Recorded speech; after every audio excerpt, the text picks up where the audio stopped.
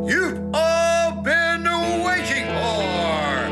It's time for the Steak for Breakfast podcast. It's Friday, October 1st, 2021, and this is the People's Podcast. This is Steak for Breakfast. Smokey, this is not Nam. This is bowling. There are rules. Today, Junior! America! Steak. For breakfast! So stand by.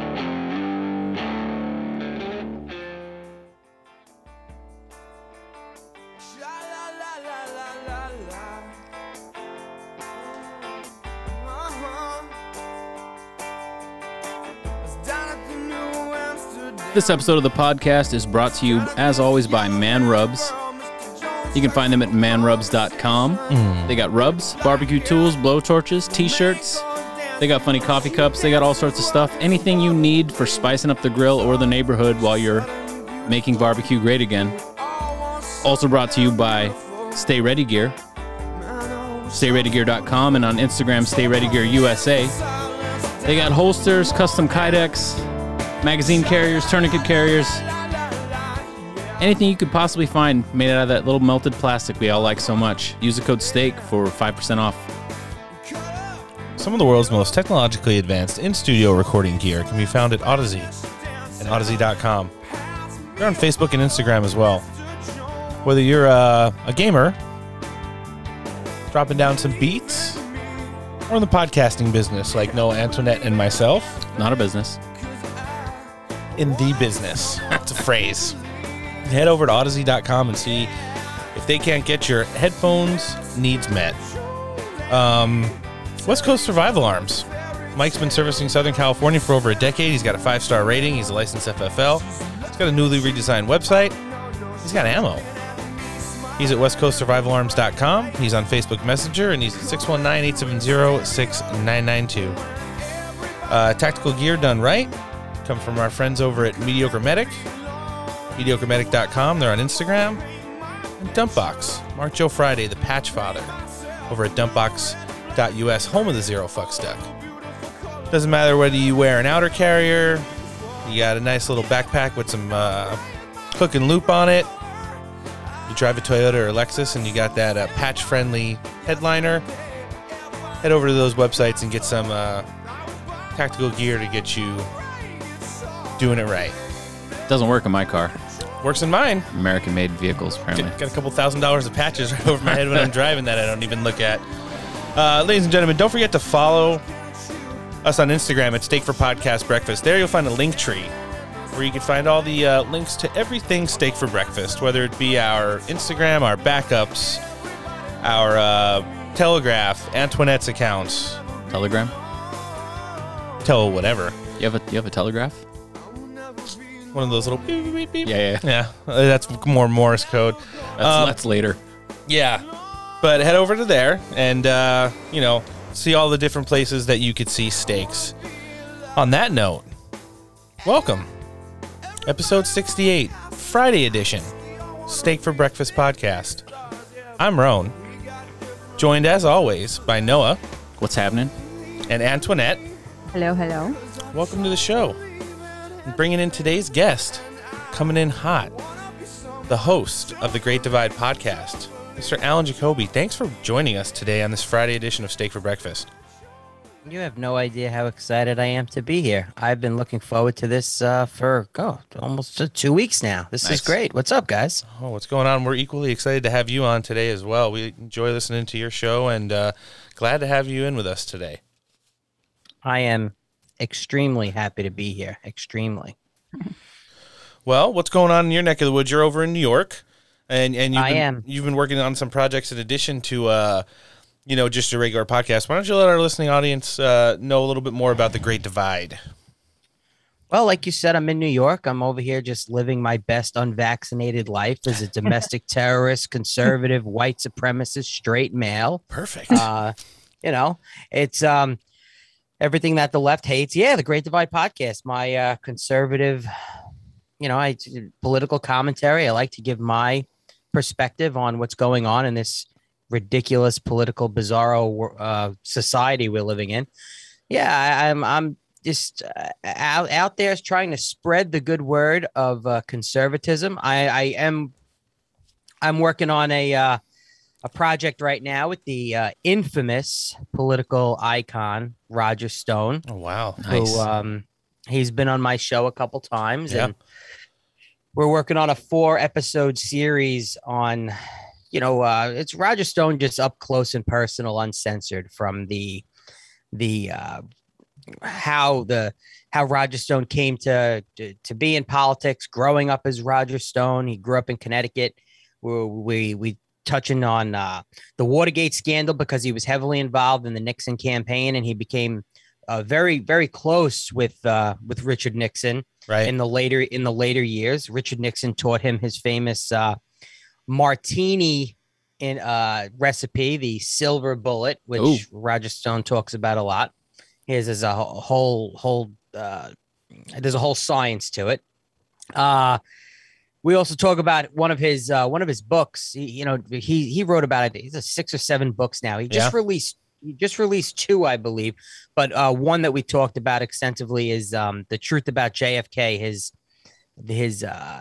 investigation into the assassination of John F. Kennedy, who he basically, it makes a lot of sense when you hear him talk about how Lyndon Baines Johnson, the big possibility that he orchestrated the assassination of John F. Kennedy because he wanted the presidency. Everything from blackmailing John F. Kennedy with a dossier of his extramarital activities to get on the national ticket with him as vice president, Yep. to the actual route of the presidential motorcade, to the actual seating in the cars and who sits where in each car, and the amazing information. And then our last episode is the making of Donald Trump, from how we met him in 1988, him and his father, up until now. And we're going to talk about his reasons why Donald Trump should run for president again in 2024. But yeah, Roger's an interesting person, and he's one of those people in politics where, and even on both sides, you either love him or you hate him. I don't know if there's any in between. I happen to, I guess I could say I love the guy because of his amazing, just plethora of knowledge, Yeah. and his expertise in politics, and the expertise in the dark side of politics, which you don't hear a lot about. I mean, Roger Stone knows where a lot of bodies are buried, in that sense. And he's very calculated. Every move he makes is a calculated move. I mean, I just came back from vacation. I was in Florida for 10 or 11 days. And I drove from New York to Key West, which is a 24-hour drive from door to door. And I had spoken with him and said, hey, I'd like to meet you for dinner if it's possible. I know you're busy. Your wife is sick. So we had it all set. I was going to drive down to Fort Lauderdale, 20 hours. He recommended a hotel, which I took him up on. I got the hotel. Unfortunately, he had a little emergency oral surgery issue on my way down. So I was a little disappointed, like, I'm going to miss dinner with Roger Stone, but oh, well, whatever. Continue my vacation, go down to Key West, hang out by the pool all week, drinking Bloody Marys and gin and tonics. Nice. And then halfway, not even a little more than halfway through the week, he sends me a text message. Hey, I'm really sorry we couldn't meet. I don't know if you're back up north. If not, if you're going to come drive through, let's meet for dinner. I'll make reservations. So me and the wife got in the car. We drove 4 hours to Fort Lauderdale, got a hotel, met him for dinner. I told him, Roger, don't pick anything too fancy. I'm in vacation mode. Polo shirt and shorts are about as fancy as I'm going to get. So he laughed and he says, don't worry, there's nothing fancy in Florida. So he says, it's just people who don't, I guess, have any access to these people, whether they're famous or just a political icon, whatever you want to call it. Roger, he's famous. He's infamous. Yeah. They're regular people. They put their pants on the same way we do every day. Right. And he says, I'll meet you in the hotel lobby, 6:45. At 7:00 comes, he sends me a text message. I forgot I got to stop and get gas. All right. We're laughing, drinking in the hotel lobby. Then, 15 minutes later, it's, oh, hey, parking sucks, but I'll find a parking spot. Okay. So we're waiting in the lobby, and All of a sudden, the lobby doors open, and here comes strolling in Roger Stone in all of his glory, the famous Roger Stone hat, the round fancy glasses, the wool sport coat, the long sleeve shirt, the tie. He doesn't call them suspenders, he calls them braces, the custom fit pants, and the leather shoes. And I'm like, this guy's dressed to the nines, and I look like I just walked out of the pool bar going to dinner. So we had a laugh about that. 90-degree heat, and the guy dresses like 60. He just turned 69 years old. I'm 42. If I dress like that, 90-degree heat, you'd be picking me up off the floor. So he walks in. We walk out. He says to me, I just got to tell you, I'm always spotted where I go, and somebody, his exact words is, somebody's gonna fuck with me tonight. It's gonna happen. It's just the way it is. Whatever. So we walk out of the hotel. We walk down to the restaurant that he made reservations to. People will recognize him on the street. Nobody's coming up and asking for selfies, and nobody's coming to try to lunge a knife in his back. So that was good. That didn't happen. We get to the restaurant. Everybody know the maitre d'. Oh, Mr. Roger, how are you? How's your wife? We sit in it's like something out of a mob movie. We walk in. He's spotted by the place is packed. Guys at the front bar are like, hey, they're whispering, hey, who's that? Is that? Oh yeah, that's Roger Stone. That's Roger Stone. I'm laughing because I'm like, I'm having dinner with this guy. We go to the turn the corner around the bar, go into this little dark, desolate lit table where me and my wife sit, and we're ready for dinner, and everybody's looking, and of course next to us, I look over. My wife notices them. There are two women. One's hair is dyed purple and blue. The other one is dyed pink. And there was no negative encounter or anything like that. But one of them, I guess, locked onto him and realized who he was. And then they were doing their snarling and snickering at the table, like, oh, that's Roger Stone, blah, blah, blah. Here, he's a piece of shit. And that we were getting a kick out of that. But all in all, unbelievable guy to just sit down at a table and talk to when there's no camera, there's no microphone, and he's just a person, and he's just sitting there and he's talking. But like, again, just every move he makes is calculated. He's got to put the hat in a certain spot, or he knows it's there, it's protected. He wanted to take a picture. He's got to move things on the table. It was just an interesting experience.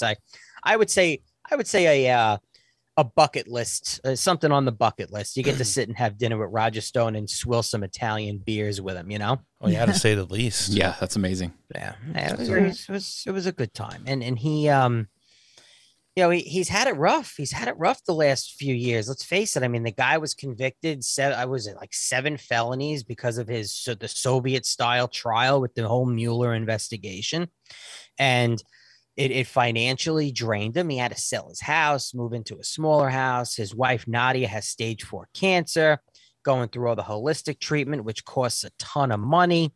And, he's not the Roger Stone he was during, the 2016, 2018 era. The federal government really did a number on him, and they're still trying to. I mean, he's getting served with lawsuit after lawsuit after lawsuit, but the good thing is he's beating a lot of them, and a lot of them are getting dismissed. But the mainstream media does not want to report on that. They only want to really put blurbs out about, oh, Roger Stone's getting another lawsuit because he's a piece of shit. And honestly, he's just kind of like, he's a warm and cuddly guy, but definitely a guy who you want to be on his good side, Oh yeah, of course. I mean, he's got quite a few different ways where he can get you politically and otherwise. Mm-hmm. And absolutely. It's pretty cool that you're doing that and working with him. We're definitely looking forward to hearing some of those specials that you guys did together. Maybe get a little more of some insight on his life now, since the rest of his resume is kind of out there online, and maybe some insight into what's going to be going on next in his world. Yeah, I will actually tell you a little quick funny story that we had at the table. And Roger, if you're going to listen to this, I'm sorry, but I have to tell it.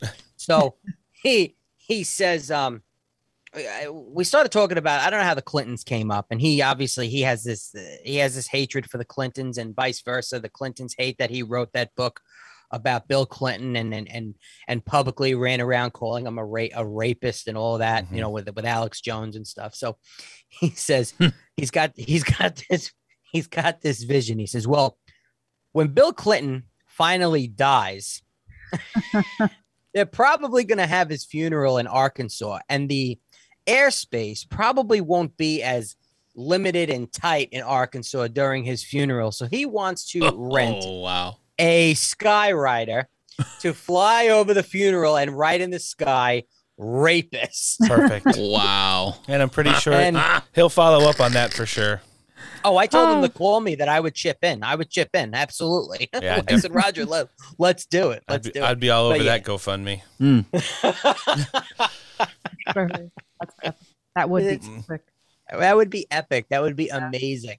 The news coverage that would get, you know, would be pretty epic. Of course, they would spin that somehow, but who cares? It would be great. Yeah, it sure would be. Well, let's dive into the news. We got a lot going on right now, and it seems to be breaking and continuously changing minute by minute. Yesterday, as everyone probably knows by now, they were able to pass a continuing resolution that's going to keep the government basically have the lights on through the beginning of December. Now, I believe it's December 3rd. Passing the Senate by a 65-35 margin. Little disappointing from my end, at least. I think we had the current administration back so hard into a corner right now, giving them anything that, you know, entails good optics is just not something that's kind of computing in my brain right now. So, yeah, definitely a lot of uniparty presence in D.C. right now regarding this matter. I mean, it's never good when you shut the government down. There's a lot of, you know, negative optics, but for as much as a dumpster fire as this administration's been for the last... No one would have been surprised. At all. And then they would have had to literally work to fix it, which means, like, get a budget together and get some of this other stuff that needs to be addressed, you know, dealt with, instead of just saying the only thing we can do now is, like, get another CR together so we can continue to push this infrastructure bill, which I guess was the only positive that came out of it. The fact of the matter that it came at the 11th hour, both figuratively and literally, means that the House delayed a vote on the infrastructure bill, which is an absolute disaster and nothing that should be, you know, passing in any way, shape, or form right now. Alan, what do you think about, you know, just the optics from yesterday? So I have a thought on and I said this the other day to somebody I was talking to, and it's probably not a popular thought. I don't know. As far as a government shutdown, and it's not popular because I know when there's a government shutdown, or at least I'm pretty sure that most federal employees are not getting paid. However, they have to show up to work and work. I'm correct on that, right? Yeah, correct. You're okay. Okay. So I would hate to see it for them, but I don't want to see good optics for the current administration by any means, because everything they touch turns to shit. Oh, wait, what is that? Everything woke turns to shit, right? Exactly. So I don't want to see people having to go to work and not get paid and not have to pay their bills, because bills don't stop. However, I think like you just mentioned, shutting down the government would force them to get off their ass and do something, come with a compromise and start working. So my attitude and my outlook on it is shut the whole thing down, shut it down. And I'm sorry to all those federal employees that have to suffer through it. And it sucks, but you know what? You got to give a little, you got to give a lot, you got to take a little, and it sucks. But I think that's really the only way to get I don't think it would work either, to get the the current regime and the sewer rats in Congress to get their heads out of their asses and do something good for us, for the country, that's not going to put our grandkids in debt. And shut it down. That's my attitude towards it. I'm surprised. I thought it was going to shut down for sure. Yeah. I thought. If I was a betting man, I would have went all in. Mm-hmm. So I also was surprised and kind of trying to see what the method behind the madness. Let's hear some of the audio that kind of took us through the day yesterday up until today, which kind of brought us to where we are right now. One of Noah's favorites, Jen Psaki, talked about how great of deal makers Joe Biden is. Chucky. And let's hear how she continued to bully the media yesterday when asked about the impending shutdown that seemed to be coming at them like a freight train, but then never happened. Our experience getting legislation across the finish line than any group of Democratic leaders in history. We're in the middle of it right now. It's messy, this sausage making on Capitol Hill. Policy making is messy. There's negotiations. They all have representatives who are advocating for their points of view. Say the president, the speaker. Last week, Noah made reference to Andrew Cuomo and that he missed the fact that his sexual innuendos are no longer prevalent in the media because he's, not the governor anymore, but Jen Psaki gave us a quick reminder on how much of a sausage making, modern day politics can be. Which I didn't think. Do you think as soon as she said it, she's sausage making, and she's like, yeah, I immediately went to she's the sausage queen of Pennsylvania. There you go. Do not follow that up with any sauce references. Yeah, or garlic knots. She is a piece of shit. She is so bad at her job. Can't stand her. Well, when she first started, she was an absolute yard sale. But she's I don't know if they gave her the same earpiece that Biden's working with or what, but she's gotten better. And that's just, just the smoothness of her responses and her snarkiness. So they're either coaching her better or she's got somebody in her ear. Well, she's getting coached now. She thought that it was going to be like a love fest when she went in there because, remember, Joe Biden was only elected on the fact that he wasn't Donald Trump. Yeah. Supposedly. That's why he received the greatest vote total in the history of the universe. 80 million votes. Right. 80 million votes. 80 million votes. I rigged the election. I made the sausage. But the fact of the matter is everything started going absolutely haywire as soon as this administration took over. And then after 2-3 weeks of the, honeymoon phase wearing off, reporters started, hey, so-and-so with Fox News here. What the fuck's going on? And then she's like, turns into freaking Porky Pig. And now all she does is not answer Emerald Robinson's questions every day. The only questions Emerald Robinson ever posts are the ones where she's picking up the binders and walking out while she's screaming. What if Jen Psaki just pulls a gun out of her binder and just fucking plants one right and she loses it one day, motherfucker. Yeah, exactly. She's gonna take out Ducey. She's gonna take him out first. I mean, he's public enemy number one in that briefing. She'll wait for him to line up, perfect, so she can just use one bullet. Hey, why am I sitting in this weird place today? You'll be fine. You'll be fine. But wait, they don't like guns. Oh, well, blow dart? I don't know. They love blow darts. Yeah, they sure do. Blow darts. That's the only way. What's in the dart? You can get I blew the dart. That's the only way you can get vaccines into those vaccine hesitant African Americans they talk about so frequently. Jesus. Hey, if I didn't hear it with my own ears, I wouldn't be referencing it on a news show. Yeah, exactly. That's probably what they say when it hits them in the neck.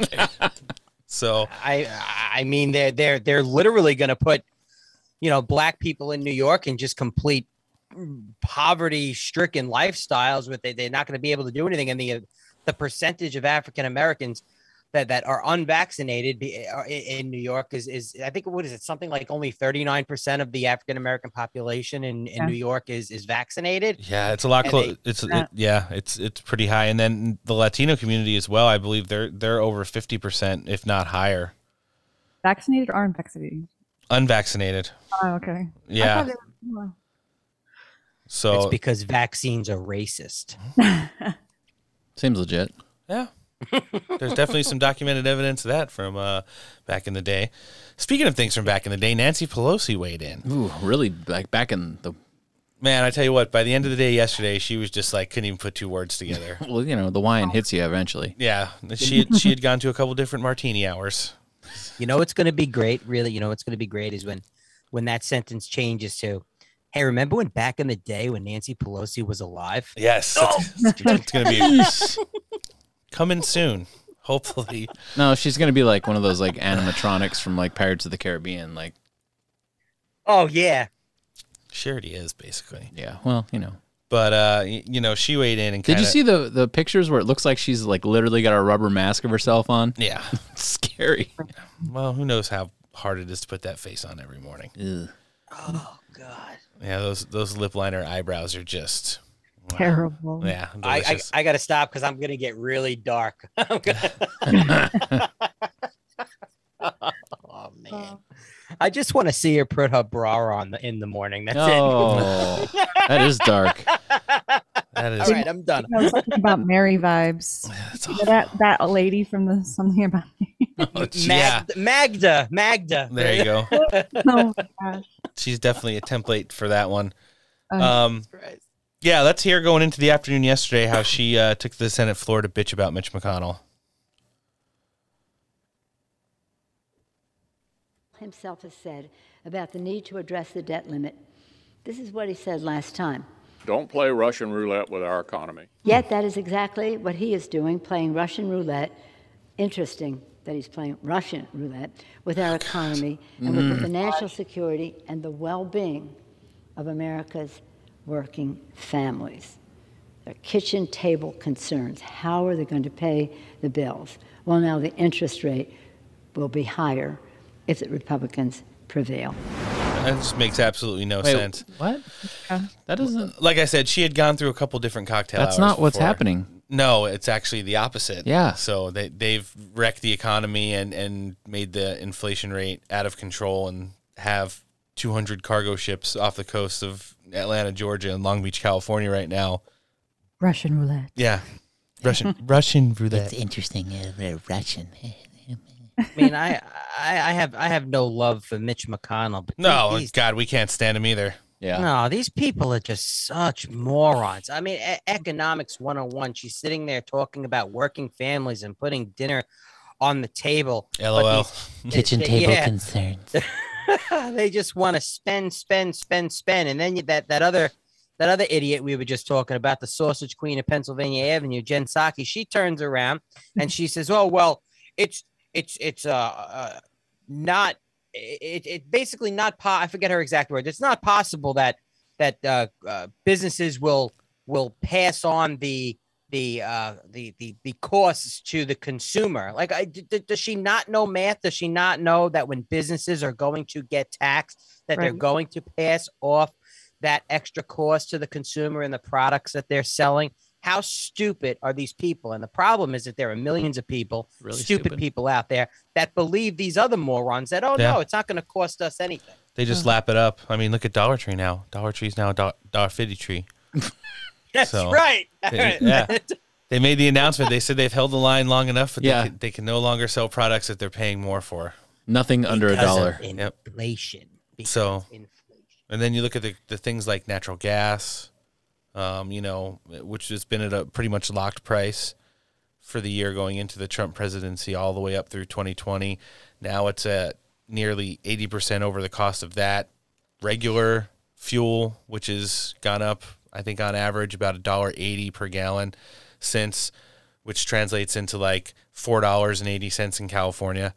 As I can't find a gas station out here where you pay anything. It's around $5 for a gallon now out here. It cost me a shit ton to fill up my truck. Yeah. Really? It's almost $5 a gallon where you are? Yeah, like regular by my house at every gas station is like $4.69. So Jesus Christ. Yeah, it's pretty bad. Drive anymore. It's crazy. My friend said that they were paying about $6 in Los Angeles. Yeah, that is unbelievable. There are ones over $5 and close to $6 in Los Angeles. I have some friends there, and they send screenshots sometimes of the gas stations, like in the, down out in the nicer parts of LA off the freeway where it's always the most expensive. Yeah, my motorcycle's been a game changer lately. Yeah, definitely. I literally I think it's $3.29 around a gallon for regular where I am, and I thought I was hitting a score when I was driving to Virginia last week, and I think I got gas for $2.89 a gallon for my 8-cylinder pickup truck. I was like, oh, this is a score. I'm sure that didn't last very long. Vegas is literally on that as well. Yeah, so National Treasure and one of our favorite. Senator Kennedy weighed in. Oh, I thought you were going to go Nick's favorite movie. Oh, well, that too. Last night, as we really got into the getting close to the wire here with this CR that was passed. Let's hear what he had to say when kind of asked about what's going on with this budget and this current administration and how reckless they're being with the, American people. From Louisiana. He was, of course, at that hearing. He joins us tonight. Senator, thanks so much for coming on. So first to Secretary Yellen's suggestion that we tax the increase in value in assets that people own. And I think for average people, literally average people, this means real estate. So what would that mean for people who make $300,000 a year, but whose house has doubled in value? That's a lot of people. Where would they be if this became law? Tucker, it's really pretty extraordinary. For the first time in the history of ever, President Biden and Secretary Yellen want to tax unrealized gains on inherited property. And let me explain what that means. Let's suppose you've got a young widow with 3 children. She never remarries. She goes and buys a $150,000 home to raise her kids, and she raises her kids in the home. She's not rich. She works, but her main asset, her only asset, is her home. 50 years later, she dies. As a result of inflation and appreciation over 50 years, her $150,000 home is now worth $1.75 million. She leaves her home to her kids. Under current law, her kids would not have to pay any income tax on that home if they didn't sell the property. They wouldn't have to pay any inheritance tax either, but that's a separate issue. But under the Biden-Yellen rule, those kids would automatically be taxed on the full value of the home, whether they sold it or not. Now, it's a little more complex than that, but the point is, those kids are not going to have the money to pay the taxes. So they're going to be forced to do a fire sale on the home that their mom worked for just to pay the taxes. And the United States has never done this, never. This is going to affect millions and millions of middle-class Americans. It's going to maul the real estate market and the market for other long-term assets. And I guess the moral of the story is this is what happens. This is what happens when you have a president and a Treasury Secretary who are on a mission from God to please pink-haired wokers who carry around Ziploc bags of kale. This is what happens when you have a president and a secretary who want to tax, spend, and regulate America into neo-socialism. Yeah.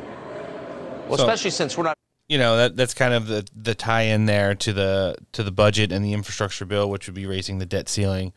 Janet Yellen's been calling for 4%, which is kind of ridiculous. And some of the consequences that would go along with that. Well, yeah, if you got left a house from like a relative that died or something like that would be an insurmountable amount of money for you to figure out how to deal with. Yeah, you'd be absolutely fucked like from day one. Yeah, like you wouldn't even be able to like sell the house to like make money. You'd just have to sell the house to pay the taxes. To pay some of the taxes. Undervalue too. I mean, this is it's all connected with BlackRock buying up all these properties, these houses, making everybody renters. Oh, it's so you can own nothing and be happy. Exactly. There's no value of the property until it's sold. So there's like this theoretical value. All right, I get it. We in inflation and everything, but to say, that this house is worth $1.7 million. Well, we don't know what it's worth yet until there's a value on the sale, and you know what you might have to pay in capital gains tax or anything. It's just another way. It's just another way for them, for the Biden regime to make up for and the Democrats in Congress to make up for this ridiculous, frivolous spending that they want to jam down our throats. Yeah. It's between that. And then the expanding the IRS, coming after our Venmo accounts and $600 transactions. It's just unbelievable. It's sick. It's un-American. It's just the definition of just communism, and it's fuck them. Yeah. Yeah. I mean, that's Royalty. basically.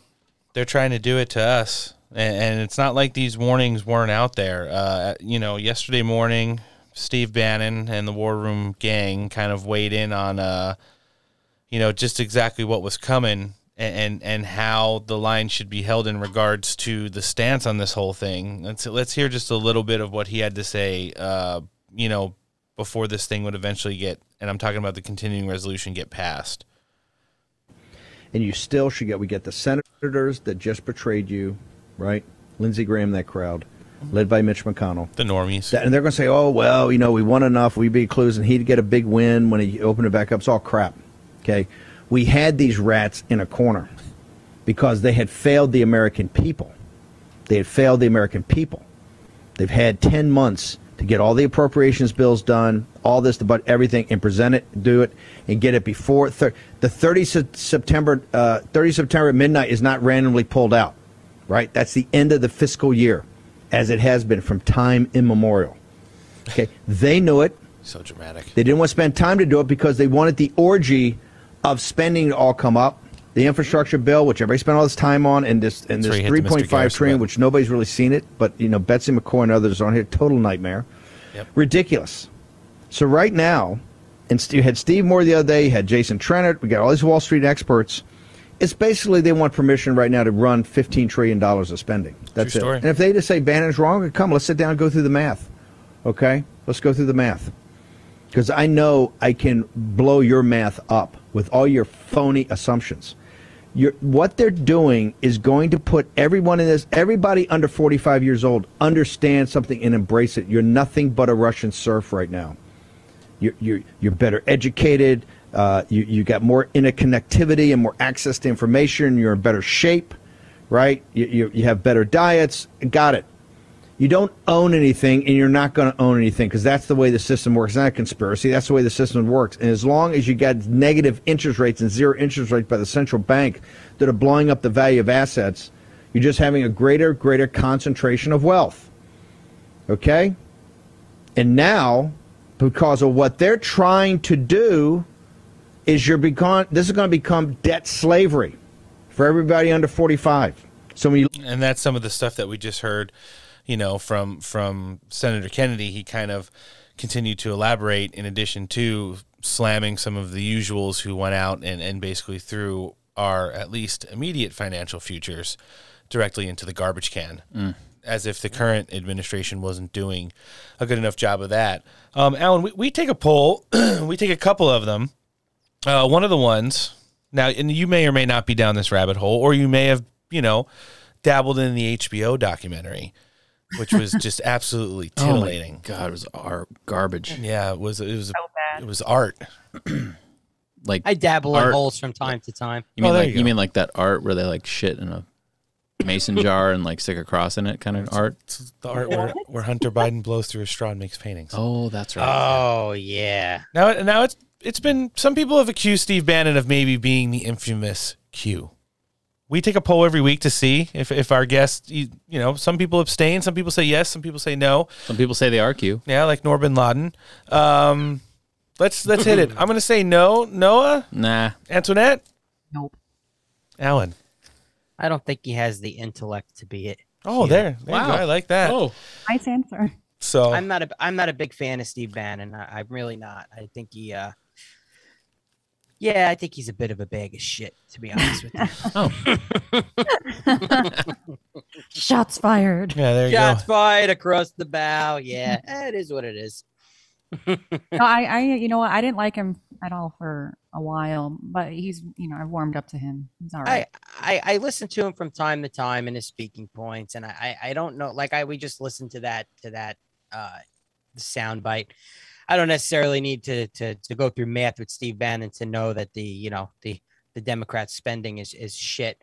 I just I don't know. It's hard to put into words what I think. I don't like the fact that he testified and threw Roger Stone under the bus and said some on things that were found to be false and couldn't be proved. Cover your own ass. And are you talking about in regards to January 6th? Cover your own ass. Not even January 6th. Going back even when during the Roger Stone trial, right, about how the WikiLeaks, and he said, Roger Stone said that he has access to Julian Assange, and Roger Stone never said that. He alluded that he had he contacts with WikiLeaks and whatnot, and it was just, I felt like they both went at each other for a while, and Steve Bannon didn't have nice things to say about Donald Trump, and there was accusations that maybe I don't know if the word blackmail would be appropriate, but I guess maybe like blackmail Donald Trump into giving him the pardon for when Bannon was indicted on embezzling all of that money for the build the wall and all that stuff. So I don't know. Yeah, he is. But you know what though? You know what, the internet? You're right.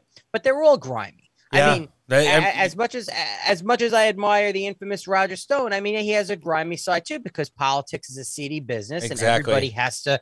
You have to be what you have to be to play the game well. So I get it.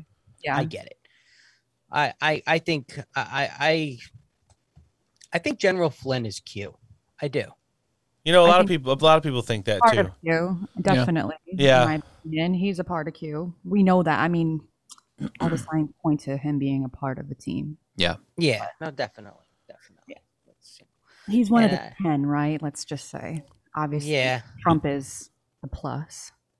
You guys want to know what was really grimy with some of the stuff that was snuck into that CR that was passed yesterday that you may not have even heard about? What? So, Stephen Miller, former top Trump campaign strategist, and put out a thread yesterday on Twitter, which I thought was very interesting. The House CR included free welfare and entitlements for, quoting now, unlimited number of random, unvetted, and unscreened Afghan nationals. So to keep our government running for another 2.5 months, that had to be in there.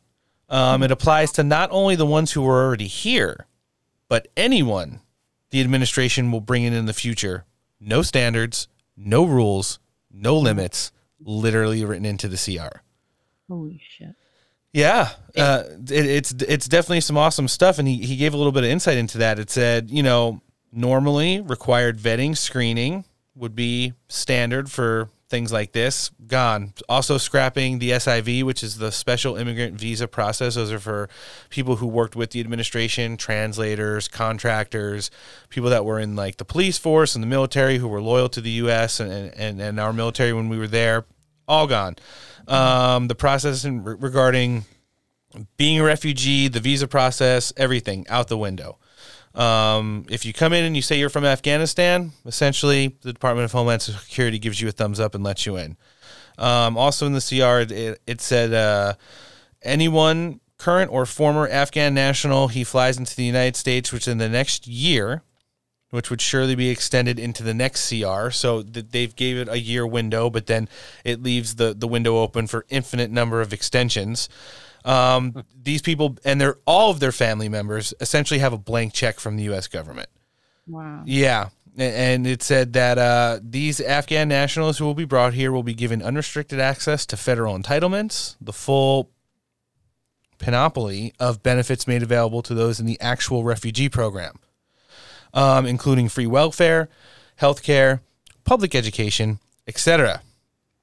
And if this would be adopted, which it was, Congress will now continually renew the benefits, essentially forever.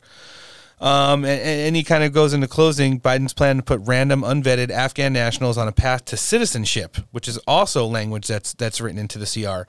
Congress instructs the Department of Homeland Security, namely Secretary Alejandro Mayorkas, to expedite their asylum applications.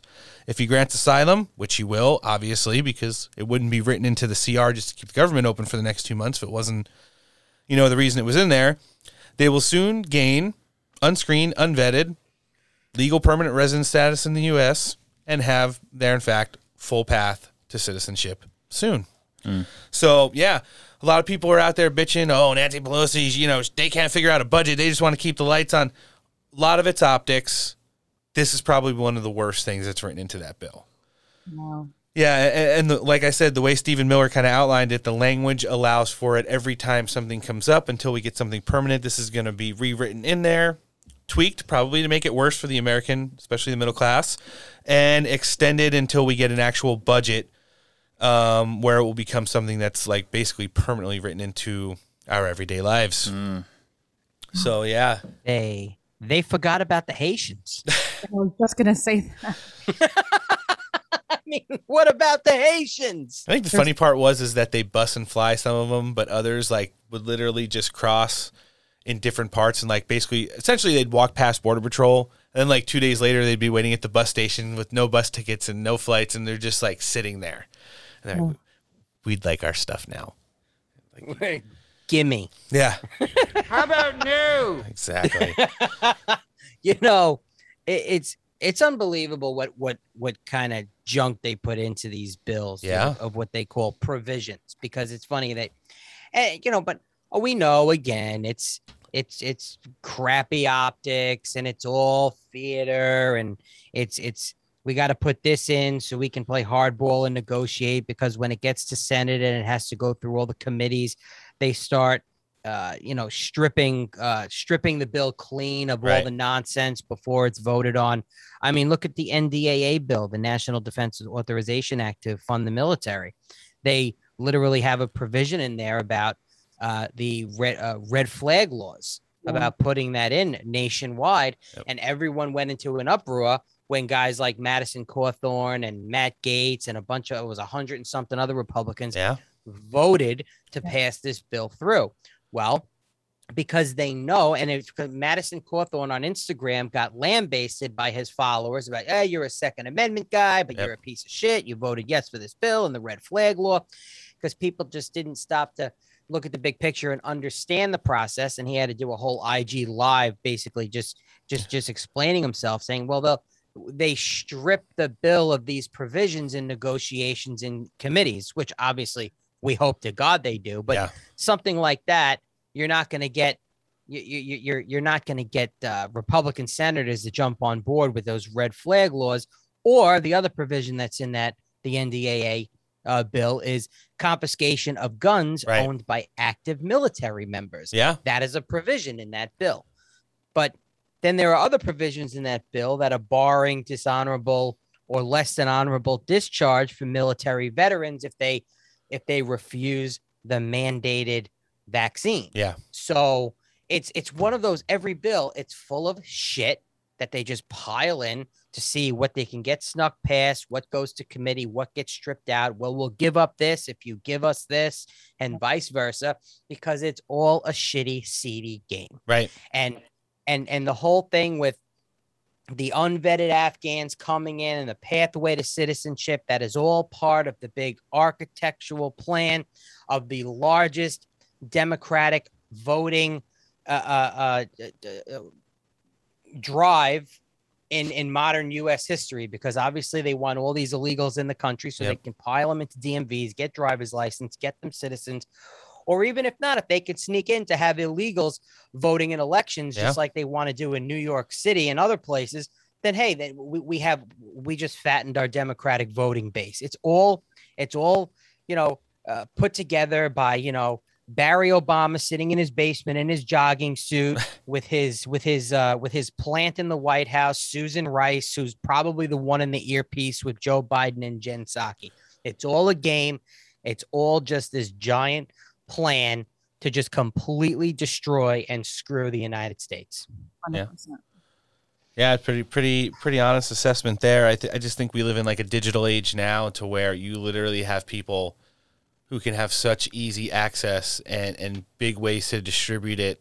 Like you said, some of the things that are in these bills, they go to committee, they're like, okay, the red flag gun law is stupid. It's not going to be in there. It was cool that you put it in there as a virtue signal. Now that we're in committee, let's get that shit out.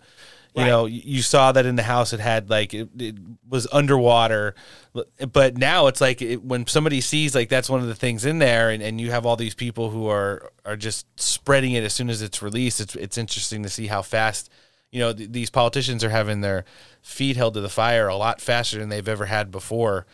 And like you said, he had to go on IG Live, and he was getting pretty emotional. Like, guys, I didn't mean it. It's like, right? You know, he's like, stop picking on me. I swear. Yeah, he was literally sitting in his car in the parking lot of the government facility last week, kind of pleading with his audience to not take it seriously because he was pretty certain that it was going to be out of there. One person who didn't vote for either was Rep. Andy Biggs. I kind of like his opinion. I like the way he kind of, you know, really does embody some of the Trump era policies and wants to continue to see those have America prosper through them. He gave a little bit of insight on why he was flat out no across the board over some of the stuff that's gotten, you know, proposed in the House and Senate over the last few days. Let's hear what he had to say. He weighed in last night after the vote. Hi, Andy Biggs here from Arizona's 5th Congressional District. Today I voted no on the Democrats' continuing resolution bill. What that is a short-term spending bill. Mm-hmm. And they also stuck in it a provision to raise the debt ceiling. We're sitting at about $30 trillion, and they wanted to raise the debt ceiling because they just can't seem to spend enough money.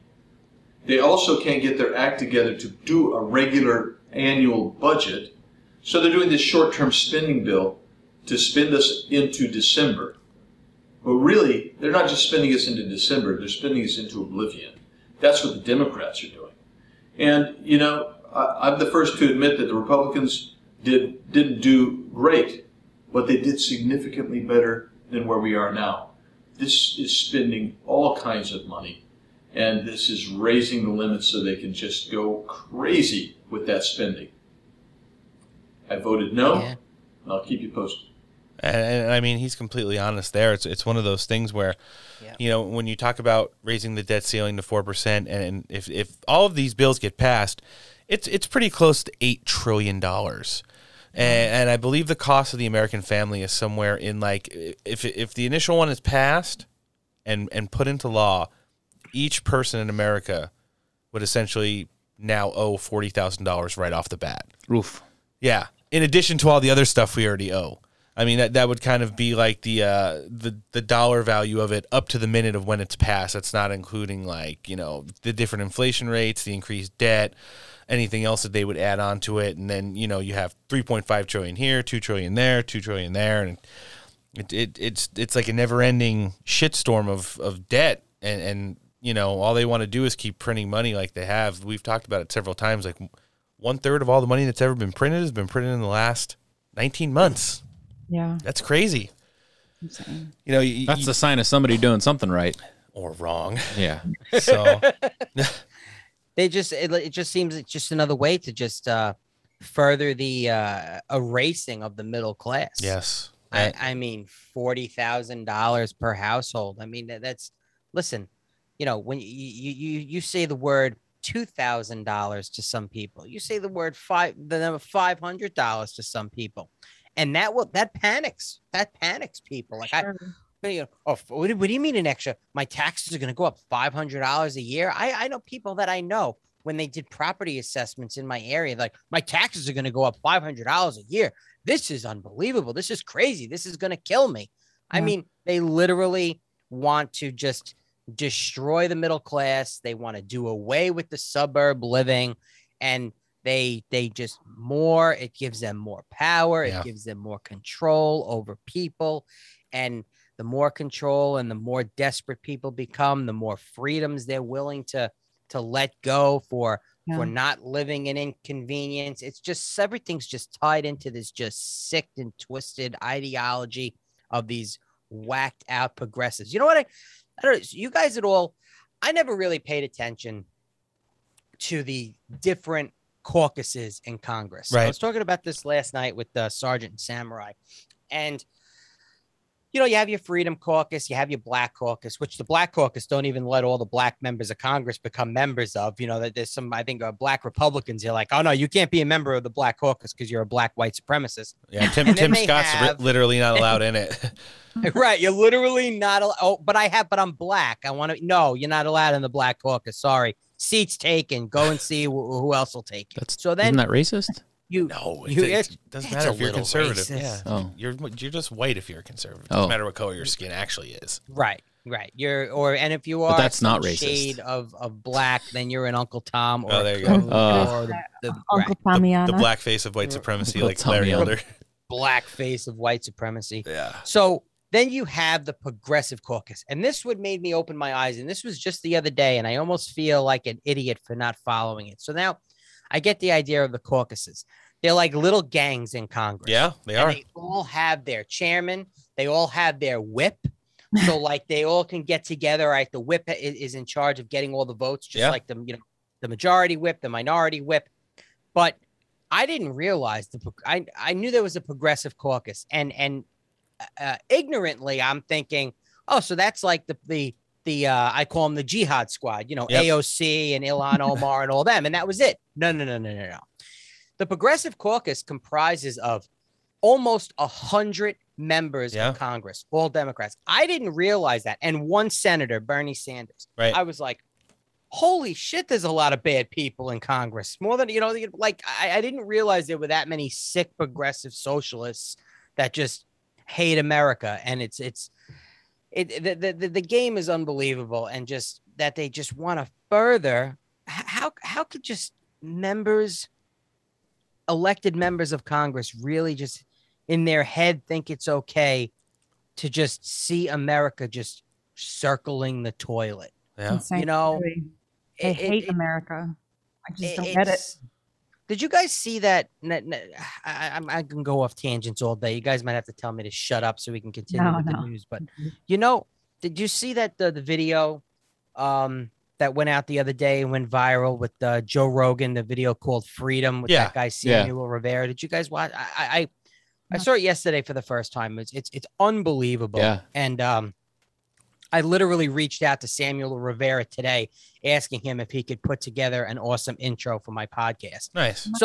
So I'm watching that, and I'm like, it's Joe Rogan hit it on the head when he said, we are the great experiment, the successful experiment of freedom and a government that works, because every country on the face of the earth before 1776 was ruled by a dictator. Yep.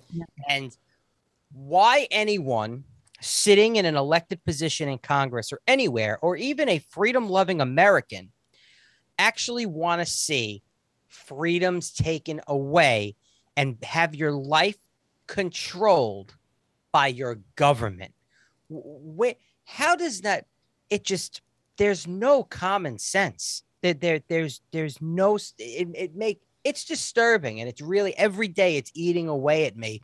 And I'm to the point now. It's like when I started my podcast, The Great Divide, I had this vision of, I'm right leaning, I'm a conservative, but I had this vision of seeing what I can do to get people together to have that conversation, maybe that difficult conversation without attacking each other's humanity. And now I'm at the point where it's like, it's fucking impossible. No, yeah, and almost pointless.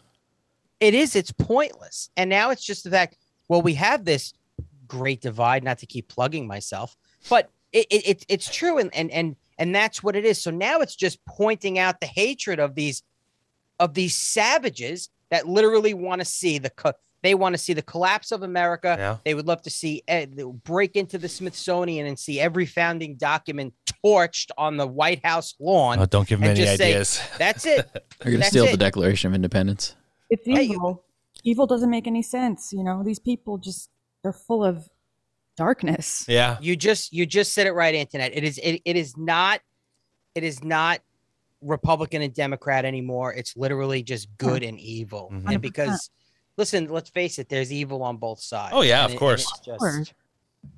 It's just sick, man. It really is. No, it's mind blowing, really, when you check it. But that's the only way I can explain it. These people are evil, and it doesn't make any sense. They'd rather see the greatest country on the face of the planet destroyed from the inside out. Exactly. It's pretty funny because I'm sure we'd all like to see some military tribunals. There were some mock ones this week on Capitol Hill when members of the House and Senate used General Milley, General McKenzie, and Secretary Austin as punching bags for something that I think is one of the most military influencing events of all time, the pullout from Afghanistan. I mean, you're talking about one of our major military failures ever. Yeah. And it's just gone away. They've right on the heels of that, they reignited the border crisis and spun it around to turn it on the Border Patrol. And then you have this last week of proposing and hoping to get a continuing resolution passed. And literally one of the greatest military failures in the history of our country has just kind of been brushed away. And while all this was going on this week, going into last weekend, they had some congressional hearings and oversight committees in regards to getting some answers for these guys.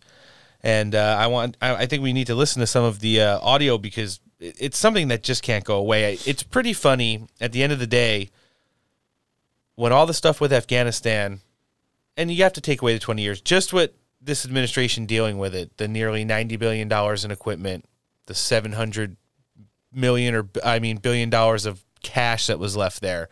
All of the stuff that's already been given to China, which includes them already moving into, the abandoned Bagram Air Force Base, the 13 service members who were killed in the terrorist attack, and so many others who were injured, etc. And at the end of the day, you see all of that stuff with American citizens and legal permanent residents and SIV holders still in Afghanistan, while people who have committed sexual assault on minors, and murder were originally flown out of there first and are now currently residing in the United States.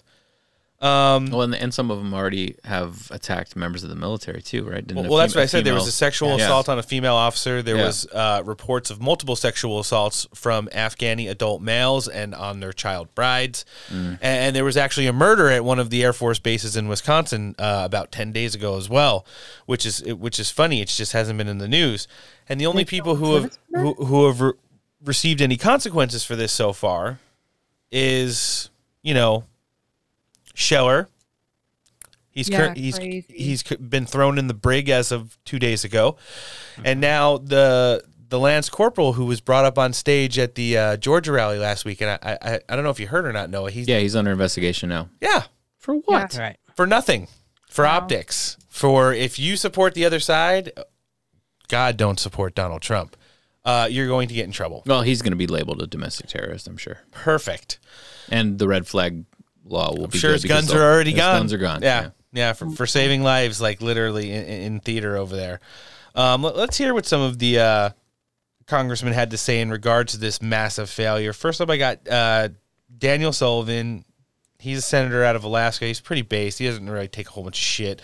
You don't see him on the news that much, but when you catch him in these hearings, he pretty much likes to let him have it. Milley, that was a false statement by the President of the United States, was it not? I didn't even see the statement, to tell you the truth. I'm reading you a truthful statement. Oof. That was a false statement. Yeah, Look, I don't have a lot of time. Okay, was that a false statement to the American people? I'm not going to categorize a statement of a President of the United States. General McKenzie, was that a false statement? The President said none of his commanders said that he should keep troops in Afghanistan. Was that a false statement by the President of the United States? Remember, you do not have a duty to cover for the President when he's not telling the truth. Atta baby. Was that a false statement or not? I've given you my opinion on the matter. I've given you my judgment on it. I think we all know it was a false statement, okay? That's number one. President also said if there's an American citizen left behind in Afghanistan, the military is going to stay until we get them out. General Milley, did that statement turn out to be true or untrue by the President? I think that was the intent, but we gave him a recommendation on the 25th of August to terminate the mission on the 31st of August. The statement was untrue. Let me ask another question.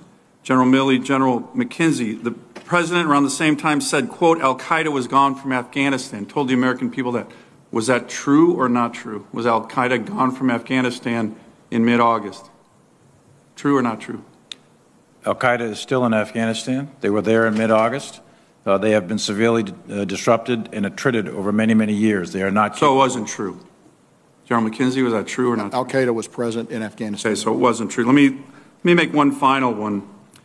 The president called this entire retrograde operation an extraordinary success. General Miller, in his testimony, disagreed with that assertion. General Milley, was this Afghanistan retrograde operation an extraordinary success? There's two operations, Senator. Just yes or no. I have a lot of questions. Was this an extraordinary success? Senator, with all due respect, there's two operations. There's the retrograde, which Miller was in charge of, and there's the NEO, which CENTCOM was in charge of. The retrograde was executed and ended by mid-July with a residual force to defend the embassy. The NEO. You and I have discussed this. Would you use the term extraordinary success for what took place in August in Afghanistan? That's the non-combatant evacuation, and I think one of the other senators said it very well. It was a logistical success, but a strategic failure. Ugh. God, can you hear that? That's just... Can't answer one question. No, and he won't answer it honestly either because he knows it was a complete fucking failure. If logistics are success, but it's a strategic failure, it's a failure. 100%. That's just ridiculous. It doesn't make sense. Because logistically speaking, unless it's a strategic success, they're both failures. It's a failure. Yeah. I mean, I'm not They're a doctor, but patting themselves on the back, you know, that whole thing where this was the largest military air evacuation, the safest and most secure evacuation in the history of evacuations. Right. Perfect. Right. I mean, you know, and they're all liars. They're all when you are an official, whether it's in uniform or whatever it is, even if you're if you're on trial for your life, if you're charged with a crime, and during these BS hearings, when you hear a general, a 4-star general say something like, I do not recall, or I'm not going to comment on that, that's because, well, they don't want to incriminate themselves because they know when they open their mouth, they're going to be lying. They're going to be full of shit. And it's just, again, nonsense. So what got done at any of these hearings, other than validate what we already knew, that these generals are all and Defense Secretary, the Lloyd Austin, they were all bags of shit. Yep. None of them should have jobs anymore. No. And even at least Milley should probably be under investigation himself, stripped of his advisory position as Joint Chiefs Chairman, and until they figure out what's going on. But again, the military has been politicized. Milley, who's not supposed to be apolitical, he hasn't been apolitical in some time when he's in uniform, giving press releases about racism and equity and white rage, all of that bullshit. And another thing, because you had mentioned earlier about what we spoke about, that Lance Corporal Hunter Clark. That's the one who was at the Trump rally in Georgia. So I don't know if you guys saw it yet. I just pulled it up on my end, but of course I went on CNN, but there's a couple others about 5 hours ago. They're fact checking. And now they're saying the reason why Lance Corporal Hunter Clark is under investigation because a Marine spokesperson has said that he was not the individual who pulled the baby over the wall. Right. That's what they're saying now. What? Huh? That's what they're saying now. They're fact checking it. If you go on right now, I literally did a Google search just to double check his name. And as of 5 hours, I'm on CNN Politics right now. And it says, during a rally in Georgia over the weekend, former President Donald Trump invited Lance Corporal Hunter Clark to the stage, implying he was the Marine in a viral video who lifted a child over a wall at the airport in Kabul, Afghanistan. And then it goes, Clark told the audience, I'm the guy that pulled the baby over the wall, and it's definitely probably one of the greatest things I've ever done in my entire life. Then he thanked the audience. Then here it is, facts first. In a statement Wednesday, a U.S. Marine Corps spokesperson said, of course, unidentified spokesperson said Clark was not the individual who lifted the child over a wall in the viral image, and that Clark is now being investigated for his appearance at the rally. Regarding the viral photo that began circulating around August 20th, 2021, the Marine identified in that particular image was not Lance Corporal Clark. Oh, I'm sorry. There is a name. Kelton Cochran, a spokesman for the 24th Marine Expeditionary Unit, said in a statement. Cochran added the 24th Marine Cochran in this unit has initiated a command investigation regarding Lance Corporal Clark's attendance at the event last weekend to determine if any DOD policies were violated. Now, our government, and the Republicans were guilty of this in the past as well, will politicize military uniforms if it fits their narrative. Yeah. Case in point, an example, that Weasel, Lieutenant Colonel Vindman, who, okay, so when he was, whatever position he was in under the Trump administration, he went to work every day in a suit and tie. Every day he was in a suit. He was not in uniform.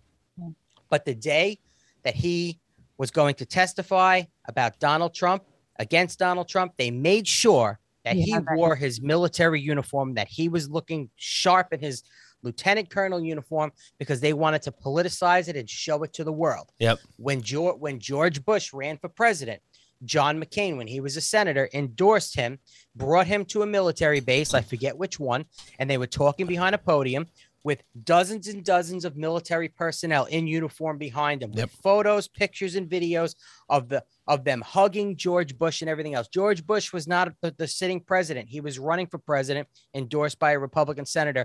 They politicized the uniform. So if it fits the narrative, they'll politicize the uniform. This Lance Corporal Hunter Clark didn't go to the Trump rally in a uniform. No. Did he lie? I don't know. I don't know if that's the guy who pulled the baby over the wall. Maybe he's a bullshit artist, just like people will go after glory stories. I don't know. But what did the guy do wrong? What did he do wrong? Even if he told a lie at a Trump rally, worst case scenario, you're a bag of shit and a liar, and you're going to be shamed the rest of your life and probably not want to show your face around your military base. But what did he do wrong? Nothing. He just showed up there, because Trump did had the 13 chairs, right. He was recognizing these people, that lost their lives, and it pisses them off. Yep. And going back to now, we have the a Marine who was a Marine leader, Lieutenant Colonel, was it Stuart Scheller, in the brig, because he questioned higher leadership, senior leaders. Now, apparently he might have broken some DOD guidelines as far as gag orders, and maybe he wasn't supposed to be saying the things he said after he was told not to, but to take him and put him in jail when he has an impeccable military record, and he was, I believe he was a commanding officer of a specific unit. Like, I mean, they don't even have charges against him, right? They're just I think he's just under investigation, and just just politicizing the military is just, that's just a recipe for disaster, and they're doing it more and more every chance they get. Why does Milley still have a job? Well, because now he's woke, and he, the Joint Chiefs, the chairman, I believe they have 2-year terms. So he's now woke in the hopes that Biden's going to keep him. And they are so ruthless that even with all the bad political optics, would it really surprise anybody if Milley is kept for the next 2 years, that Biden's going to keep him? Because it wouldn't surprise me. I think he's going to keep him. Lloyd Austin should resign. McKenzie, I'd get rid of him too, or at least strip him of his command and force him to retire and put him out to pasture. Right. No, it makes you're 100% right there. So I just think it is kind of a recipe for disaster when appreciation of the military, recognizing them as a whole or a group of, when it becomes individuals, it's such a weird thing to try and, get a good handle on. Like you said, maybe this guy lied, maybe he didn't. The whole totality of the situation makes me think, like, dude, it would have to be really weird that if this guy went up there and lied, like that's some pathological stuff. Yeah, it's a bit much. Yeah, I agree. Because it's easy to find that shit out, Like, and why we all would have he to go remember up there and lie and then make himself look like a fool? I think they're just trying to take this away from him, Yeah, and the left will Trump just recognizes him, it's bad. But if Biden were to do it, Exactly. And the left's going to just create a lie and continue to say it long enough for everybody to not know whether it's the truth. Well, it's a disinformation. It's all they have to do is say it enough times and it invalidates his story. It's like, well, no, I heard you weren't the guy, and I was the guy. It's like, well, yeah, but I heard you weren't the guy. That's all it takes. It's all their hate for Trump, Yeah, which is just some unhinged derangedness. But we are going to get into it now. I think Senator Sullivan from Alaska was probably the nicest one. Let's hear Tom Cotton now beating up Milley a little bit and kind of getting into it with him. I can only conclude that your advice about staying in Afghanistan was rejected. I'm shocked to learn that your advice wasn't sought until August 25th on staying past the August 31 deadline. I understand that you're the principal military advisor, that you advise, you don't decide, the president decides. But if all this is true, General Milley, why haven't you resigned? Senator, he just sat there and looked at him. He's a military officer. Resigning is a really serious thing. It's a political act if I'm resigning in protest. My job is to provide advice. My statutory responsibility is to provide legal advice or best military advice to the president, and that's my legal requirement. That's what the law is. The president doesn't have to agree with that advice. He doesn't have to make those decisions just because we're generals. And it would be an incredible act of political defiance for a commissioned officer. All right, I've just got. So, I mean, he would go on to kind of just be if annoyed. you didn't take your advice and everything goes to shit, why wouldn't you resign? Wouldn't you want to spend more time in search of white rage? But all the free time you would have if you were resigned. Well, even the little dig at all the military officers that are resigning over the COVID stuff. Right. It's that's a little dig towards invalidating that. Well, resigning is a political thing. It's like, no, resigning is you fucking resigning because you don't feel comfortable doing what you're doing anymore. Yeah. Or you don't believe in the mission. Or you're disgraced for fucking one up really bad, like this seems to be the case. Right. And in an attempt to kind of distract and redirect, the Nancy Pelosi a possible attempted coup, what was going on, General Milley's calling his counterpart in the CCP came up.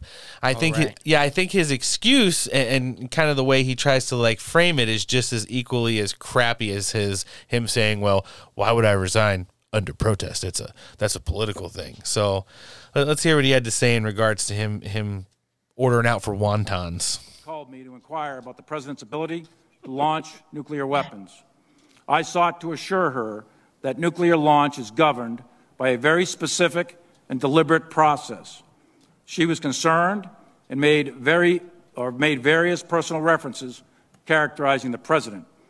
I explained to her that the president is the sole nuclear launch authority and he doesn't launch them alone, and that I am not qualified to determine the mental health of the president of the United States. There are processes, protocols, and procedures in place, and I repeatedly assured her that there is no chance of an illegal, unauthorized, or accidental launch. By presidential directive and Secretary of Defense directives, the chairman is part of the process to ensure the president is fully informed when determining the use of the world's deadliest weapons. By law, I am not in the chain of command, and I know that. However, by presidential directive and DOD instruction, I am in the chain of communication to fulfill my legal statutory role as the president's primary military advisor. After the Speaker Pelosi call, I convened a short meeting in my office with key members of my staff to refresh all of us on the procedures which we practice daily at the action officer level. Additionally, I immediately informed Acting Secretary of Defense Miller of Speaker Pelosi's phone call. At no time was I attempting to change or influence the process, usurp authority, or insert myself in the chain of command. But I am expected, I am required to give my advice and ensure that the president is fully informed on military matters. So, I mean, her taking the nuclear football away from him was such an empty bag. Just it was just a symbolic thing that she was doing. Like, you got to be a total idiot. You think that he literally has the ability to bump into the button and fire off a bunch of nukes. Like, oh shit, can't put him back in the missile silo. Oh, yeah, but I mean, how much did that cost? Yeah, he threw Pelosi under the bus pretty hard too. You know, saying. He kind of skated around everything. I'm not in the chain of command. I'm in the chain of communication. He said "upsurp" like 7 times. Usurp. But the thing is, you know, at the end of the day, he kept referencing back to like what she wanted to know, what she was asking him about. It was her phone call to him. It was funny how kind of, you know, it's way deeper and darker than that. Oh yeah. And basically some of those phone calls, I could see it right now. General Milley sitting in his, you know, house, probably just in some undies and like a cashmere scarf, painting his nails with his combat boots on, of course. Like, bitch, this day has been so bad. And talking with Nancy on speakerphone while he's putting on a second coat, you know, saying about how he can't wait to find white rage and how can we, steal the nuclear football away from Donald Trump during his presidency. It's like Captain Ahab looking for the great white rage. Oh, that'd be a good meme. If he's dressing like that and doing his nails, I would imagine he probably manscapes too, right? I mean, he would have to, I would imagine. You know, only seeing him in uniform, I would assume that he's an extremely hairy man. Yeah. And then now all I think about is like, what is that movie with Steve Carell where he's getting like the wax on his chest? 40-year-old virgin. Oh my God. 40-year-old general. He actually did that in the movie. It was real. I couldn't believe it. That shit hurts. Yeah, I can only imagine. But yeah, you know, it's kind of funny. He just kind of says that, well, sorry, Nancy, if I'm leaving, you're leaving with me, and kind of just dumped a whole bunch of, which will probably lead to some other congressional investigations, which kind of go nowhere. Will it? Yeah. So Donald Trump likes to, you know, really talk about how he did so much to rebuild the military and how beaten down it was. Marsha Blackburn wanted to remind all 3 of those morons just exactly what they did to counter that. So let's hear how she kind of weighed in. She's been pretty based on this whole topic this week as well. With making time to talk to these authors, burnishing your image, kind of, you know, building that bluster, but then not putting the focus on Afghanistan and what was happening there. General Milley, that is really disappointing to me. I know it's disappointing to people that have served with you or under you, under your command, and it does not serve our nation well. You talked a little bit earlier about the damage, and you said damage was the right word to use when assessing what has happened in Afghanistan, when you look at America's credibility. So how do you look the men and women in the eye that have served under your command?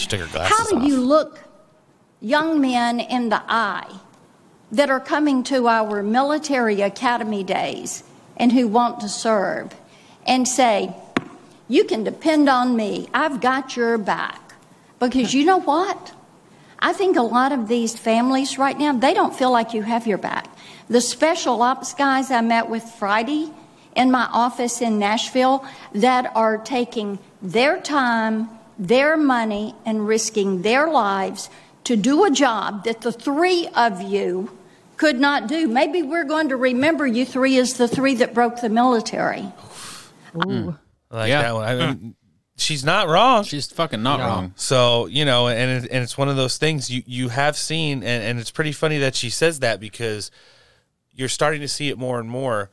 There are people in, you know, Noah's probably a little bit more affluent in this than I am, but different sections of the military, special ops and things like that, that are reaching out to Congress people and, House representatives and saying, like, listen, it is a disaster. Yeah, shit's fucked up. Everything from the leadership to the vaccine mandate to the, persecution of anyone that opens up their mouth, help us. And you could see a lot of frustration in these these senators and House representatives' faces and their voices when they start talking about this, because yeah, they can't do anything. I mean, if you're all of our age, we're all like pretty much within the same 5-10 years of age of each other. Our country has been at war the entire time, pretty much, that we've been alive. Mm-hmm. At least for our adult lives. Yeah. So just think about how important and prevalent and proud as an American you are to have a nice, strong military, and how much support you have as patriots for these men and women who go out and literally lay it all out there for us on a daily basis. To see the way they're being treated now, it kind of lines up, as we'll move on to COVID for the next segment in just a minute, what's going on with all the frontline and healthcare workers. Last year's heroes, this year's zeros. Yeah. They're just getting fired for doing nothing except, saving so many hundreds of thousands, if not millions of lives over the last year. Oh, and not even just fired, but denied unemployment benefits too. Only if you live in New York. Well, yeah, but I mean, do you think that's not going to be like, hey, that's a good idea, let's do that too? Yeah. Well, they already said it in New York. My unelected governor, Kathy Hochul, the vile, evil twat she is, high priestess of the Church of COVID. she now has the necklace that says "Vaxxed," Unbelievable. and she says, "Oh, well, you know what? She doesn't care about the fired nurses because she'll bring in the National Guard to supplement that. Yeah, she doesn't care about religious exemptions because she says there's no real reason or viable reason for a religious exemption, which obviously she hasn't read the Constitution because religious freedom has nothing to do with organized religion. Yeah. So, and she specifically said I don't know if she did it or she's going to sign an executive order that if you are terminated from your employer because you refused the vaccine, you are not eligible for unemployment benefits. That's what she wants to do. And it's probably going to happen. And like you said, from hero to zero in this deadly pandemic that we're in, where we have healthcare worker shortages and hospitals are supposedly overwhelmed, which is complete bullshit. And we're going to fire nurses, fire doctors, fire police officers because you know why? Because they simply will not comply, and we want complete control in this tyrannical society that we have now. And it's if I told you so was a person, we know it would be Alex Jones. I posted a meme about that the other day. That's true story. It's a fact. It's crazy talk. It's crazy talk. Yeah. Of what's going on. So last hit on these guys came from Senator Hawley, who I think's political capital has been rising for the last year. Mm-hmm. They've tried to cancel him several times. He's a pretty good representative of his state and his constituents. And, I think he kind of said it best. He was one of the closers of this that kind of laid it out there for these three idiots. Let's hear what he had to say. I just want to say this. It seems to me that you put a high priority on making sure that you were favorably portrayed by the D.C. press corps. You spent a lot of time doing that. Fair enough if that's your priority. But at the same time, we had a rapidly deteriorating, frankly, disastrous situation in Afghanistan, which resulted in the death of 13 soldiers, including one from my home state, hundreds of civilians, and hundreds of Americans left behind. And in my view, that mission can't be called a success in any way, shape, or form, logistical or otherwise. General, I think you should resign. Secretary Austin, I think you should resign. I think this mission was a catastrophe. I think there's no other way to say it, and there has to be accountability. I respectfully submit it should begin with you. Agree? Yeah. At the very least, they should be out of there. How about tarred and feathered? Yeah, I wouldn't mind that either. Millie might like it, actually. We keep circling back. Chicken. Right? to Millie in his underwear. It's come up like 3 times now today. We just can't escape it. So I bet they're leopard skin underwear, too. You think he wears heels around the house? I mean, maybe it's leopard skin just from being tighty-whities with brown spots. Can I circle back to Millie for a second about with he was talking to Pelosi? Yeah. All right. So here's my question, because I actually never heard that audio before until you guys played it. So he made that call to China saying, hey, if we're not going to attack you. And even if we were, I would call you and give you a heads up to General Lee over there. Right. You know, while he was That's just so insane when you think about like just that. Yeah. Right. So I could picture the phone call. So Milley's in his leopard skin thong with the heels on his desk in his home office, and he's smoking the cigar, the cigarette with the cigar holder, painting his nails. General Lee's over in China, and he's throwing fortune cookies on against some slave boy's head to crack them open, and they have this ridiculous phone call. All right, so he said that, but when he's talking to Nancy Pelosi, and he's saying that the president doesn't have the solo authority he can't launch on his own. They can't be an accident. He can't do it. So if that's the case, and he's telling that to the Speaker of the House, then why did he have to make that phone call to China and assure them that we weren't going to attack? And if we were, I would give you a heads up because I have a reason for treason. Yeah. Why would he make that phone call if he tells the Speaker of the House that? Because everybody's full of shit. Yeah, true. I mean, there would be no reason for that phone call if you, as the presidential military advisor who's talking to the Speaker of the House, saying there's no way that the president alone can just decide, hey, I'm gonna nuke China, let me press the button. Then there would be no reason to make that phone call to your cohort in China, General Lee, and say, hey, buddy, if we're not going to attack you, but if we do, we'll give you a heads up. Yeah, so you'd be like, oh no, don't press the button. I would hate it if China already knew it was coming. It's just the whole, everything's so contradictory and hypocritical and nonsensical. It's all lies. Everything we heard in those hearings, we didn't hear the straight dope. We didn't hear the real nitty gritty details. We're probably never going to. We're not going to get transcripts of phone calls. It's all optics. It's bullshit. And as far as I'm concerned, Milley committed treason and he should be hung in the Capitol Square. That's it. Wouldn't hate it. Wouldn't hate it. So the admin did have some other stuff, both good and bad. Well, it's always all bad, going on this week. We've all talked about how much we all hate Jen Psaki. And I'm going to give Noah another reason to have extreme disdain for her, because she had a really interesting answer in regards, we've already referenced it, the heroes to zeros, and talking about how it's... I'm pretty sure I haven't heard this because I'm not mad right now. She's big sad about all the people who are getting fired for refusing to get the vaccine. So let's hear her answer to this question that was posed to her this week during a presser. Given how things have gone with companies putting vaccine mandates in place, does the White House view this as a positive sign for how its own mandates for federal workers and larger companies is going to be treated? We do.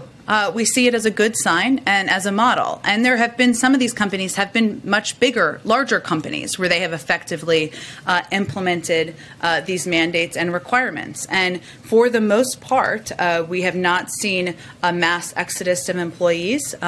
Yes, individuals have decided not to get vaccinated and then have therefore no longer been employed. That's nobody's preference. But for the most part, we've seen an increase in vaccinations in these companies, which makes workplaces more healthier, right? People feel more confident in these workplaces. Is also good for the economy, which is something that Goldman Sachs predicted, that the country would see a positive impact on employment as a result of the president's policy. We're seeing that in companies. A lot of these CEOs have spoken to that. Mark Zandi, chief economist at Moody's, said the evidence across the countries is that more vaccinations means fewer infections, hospitalizations, and deaths, which in turn means a stronger economy. Justin Wolfers, economist at the University of Michigan, said, viewing Biden's vaccine mandate as simply economic policy, it's surely the cheapest and most powerful economic stimulus ever enacted. So we have seen in a lot of places, and let me just give you an example because it's a really good one. United Airlines is obviously a huge company, 67,000 employees.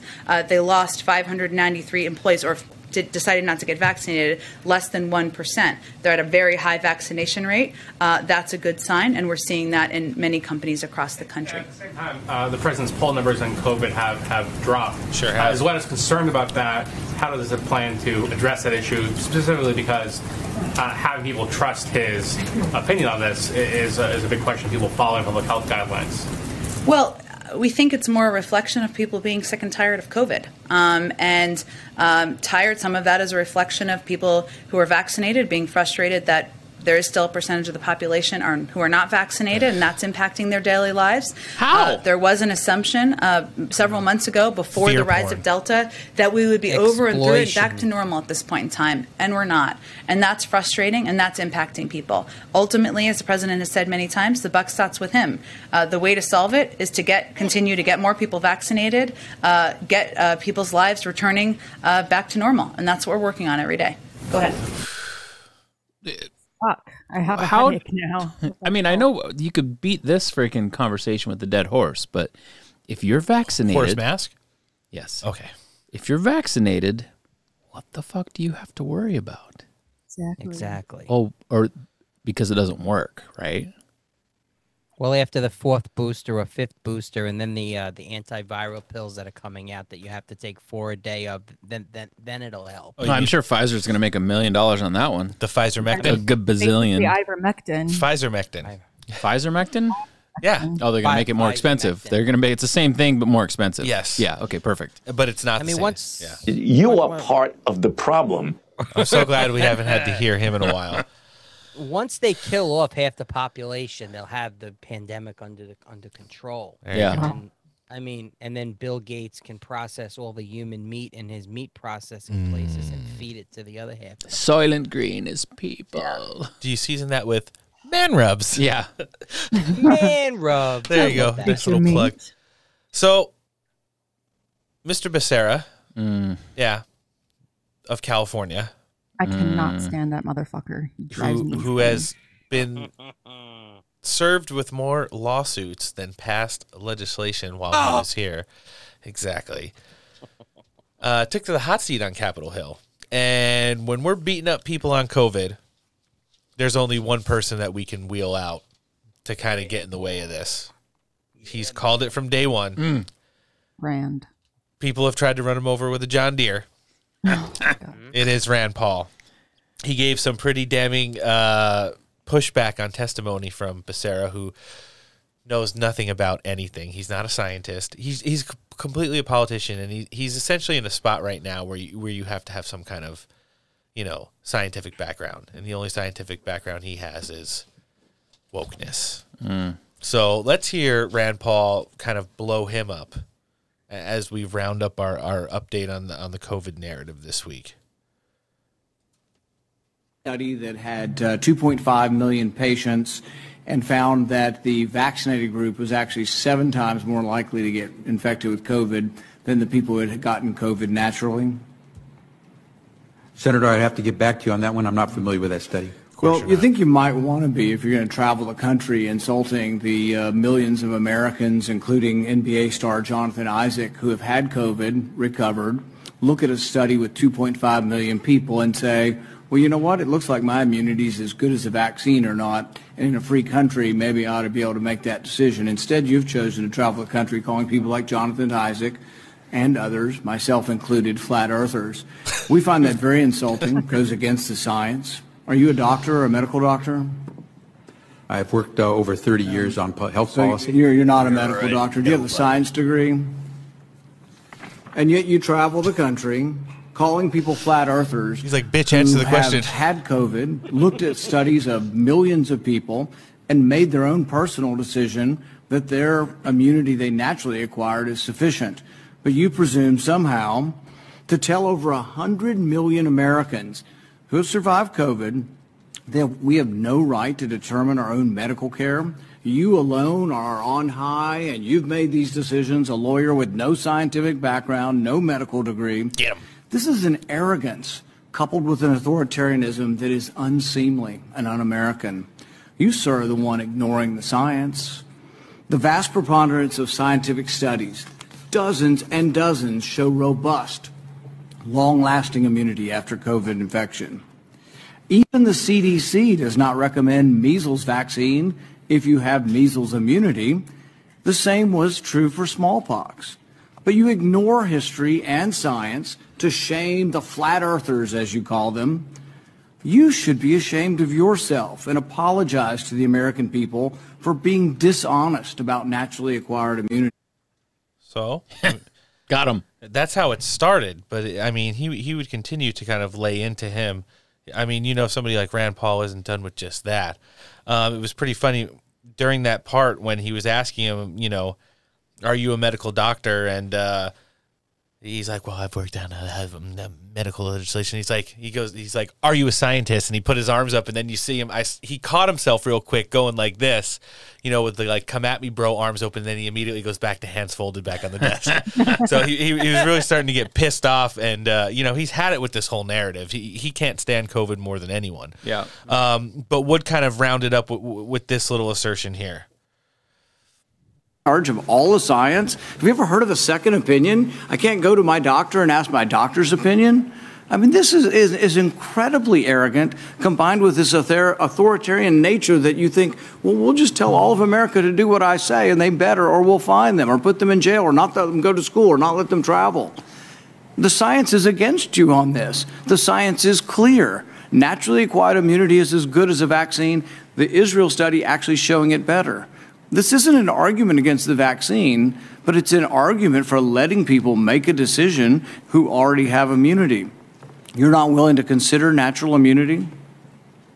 Senator, our team has reviewed every study that's out there on COVID, whether it's from Israel, from the U.S., or wherever else. They have used the facts that have been provided through the rigorous research that's been done to reach conclusions. 660,000 Americans and more have died because of COVID. We're trying to do everything we can to save as many as possible. We're using the facts. We're following the science and following. Yeah, ahead of time, he says, I have to get back to you on that. But then after he says, we've reviewed every study. Get the fuck out of here. And this disingenuous number of 660,000, blah, blah, blah. It's like, yeah, over the threshold PCR test, labeling everybody who even has ever said the word COVID but then got hit by a car as a COVID death. Right. It's fucking all bullshit. Lies. It's all lies. It is all lies. It is such insanity. Oh my God. Listen, it is not my job to protect the vaccinated, okay? The vaccine's job is to protect the vaccinated. Yes. So let those people get vaccinated. I am not an anti-vaxxer. You want to get it, fine. You don't want to get it, fine. You want to jump off a fucking bridge, go for it. I'll drive you. No, with the exploitation of blackmailing or whatever you're going to call it. You have to do this or we're going to fire you. You have to do this or you can't go to school. You have to do this or you can't go to the supermarket. It's disgusting. It's scary. It's un-American. Yes. And it's so what do we do? Yeah, I have a question. No one's been able to answer this yet. Okay. What is going to happen with the unemployment number reports when all of these people are getting fired because they're not succumbing to the vaccine mandates? But then what is the accurate answer to that question? Are they going to count those people? Yeah, good question. Or are they going to leave them out? Because now what they're saying is, we just mentioned it before, well, those in some states, those who are not going to follow through with the mandate and they're going to lose their jobs, they're not going to be entitled to unemployment insurance. So if they're not counted in the unemployment insurance or the unemployment benefits, does that mean that they're not going to be counted in the unemployment numbers in the reports that they give whenever they give them? That's what I want to know. I think maybe a good amount of those people, because isn't it also people that are actively seeking employment too added to that unemployment? Yes. Yeah, well, so- I mean, actively seeking employment means you fill out your unemployment claim every 2 weeks to get more money from the government. That's what actively seeking employment means. Yeah. I don't know. Yeah, I know at least in California, they don't have any kind of, way of tracking whether or not you're actively looking for employment or not. So you just keep getting the money. Oh, really? Yeah. Wow. So, all right, let's turn the corner now. Stop the steal. Well, hold on. Back on the COVID thing. Okay. So they always like to use, when they're using the green stuff, the Green New Deal and all the other stuff, they're always using like the Green New Norway, bullshit. Sweden, all those areas as an example, right? Israel. Yeah. These are the examples of people that are doing it right. Well, please. The Norwegian Institute of Public Health has just classified coronavirus as no more dangerous than the common flu. Yeah, there have been several countries in Europe that have reclassified it as the flu. Yeah, it's amazing because yeah. I mean, wasn't it in Fauci's emails that were released that the regular flu is more dangerous than COVID-19? Yeah, it's, the Norwegian Institute of Public Health said that the coronavirus pandemic is not over yet, but has entered a new stage which is equivalent to common respiratory diseases, such as influenzas or respiratory infection. Sting. So that's a bummer for people that, they always jump to those countries as the example of everything that's right. Well, I mean, they went through the motions. How much longer can you prolong it? I mean, I know we're going to prolong it here just because it's all money based till we get Pfizer-Mectin. Which is definitely coming, and if now more expensive. Yeah, exactly. So it's going to be the first world version of the EpiPen now for treating COVID-19. Anytime you get a sniffle, somebody blow darts you with a. I mean, at least nobody is going to have parasites, intestinal parasites anymore. I took ivermectin. I got sick. I never got tested, but I had the signs and symptoms. I was sick for about 7 or 8 days, but I did not want to go get tested because I wasn't dealing with all of the tracing and all that bullshit. You want to add to the numbers? Yeah. And my wife is a bit of a vitamin freak, and she gets a lot of things. And I took the ivermectin, the human ivermectin. Okay, let's be clear. And the hydrochloroquine, I took that along with I piggybacked it with, I forget what antibiotic she shoved down my throat. And my fever broke, and I started taking that on like the 6th day I was sick. And then by the 8th day, I didn't have a fever anymore, and I felt a lot better. And then all of a sudden I was fine. And I have asthma, but I wasn't having any trouble breathing or anything like that. And I even checked my blood saturation. I was a paramedic years ago, and I still have my stat reader, and I checked it, and I was fine. I was fine. And I don't know. Did that help me? It sounds like it did, because I was feeling pretty shitty before I decided to take. But did it hurt you? No. 3 days. It didn't hurt me. No adverse reactions to the medication. Absolutely no adverse reactions. And my brother-in-law was sicker than me. And again, my wife shoved all kinds of stuff down his throat, same stuff. And within 3 days, he was fine too. It's like, holy shit, sweetheart, you're a fucking miracle worker. This is great.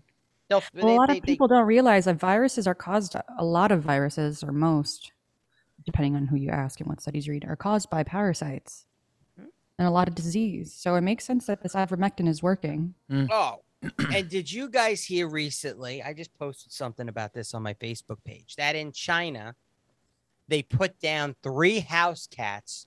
They euthanized them. This woman had 3 cats, and I think she got COVID. And then some looky-loo, nosy body in her development got the cats tested while she was out. They came up positive for COVID, and then the government came in and they euthanized the 3 cats. This is how moronic this is. They ate them after. Yeah, I was going to say, you got to eat. They realize, first of all, COVID is never going away. Well, where do you think General Tso's chicken comes from? What's that? Where do you think General Tso's chicken comes from? No. Meow, meow.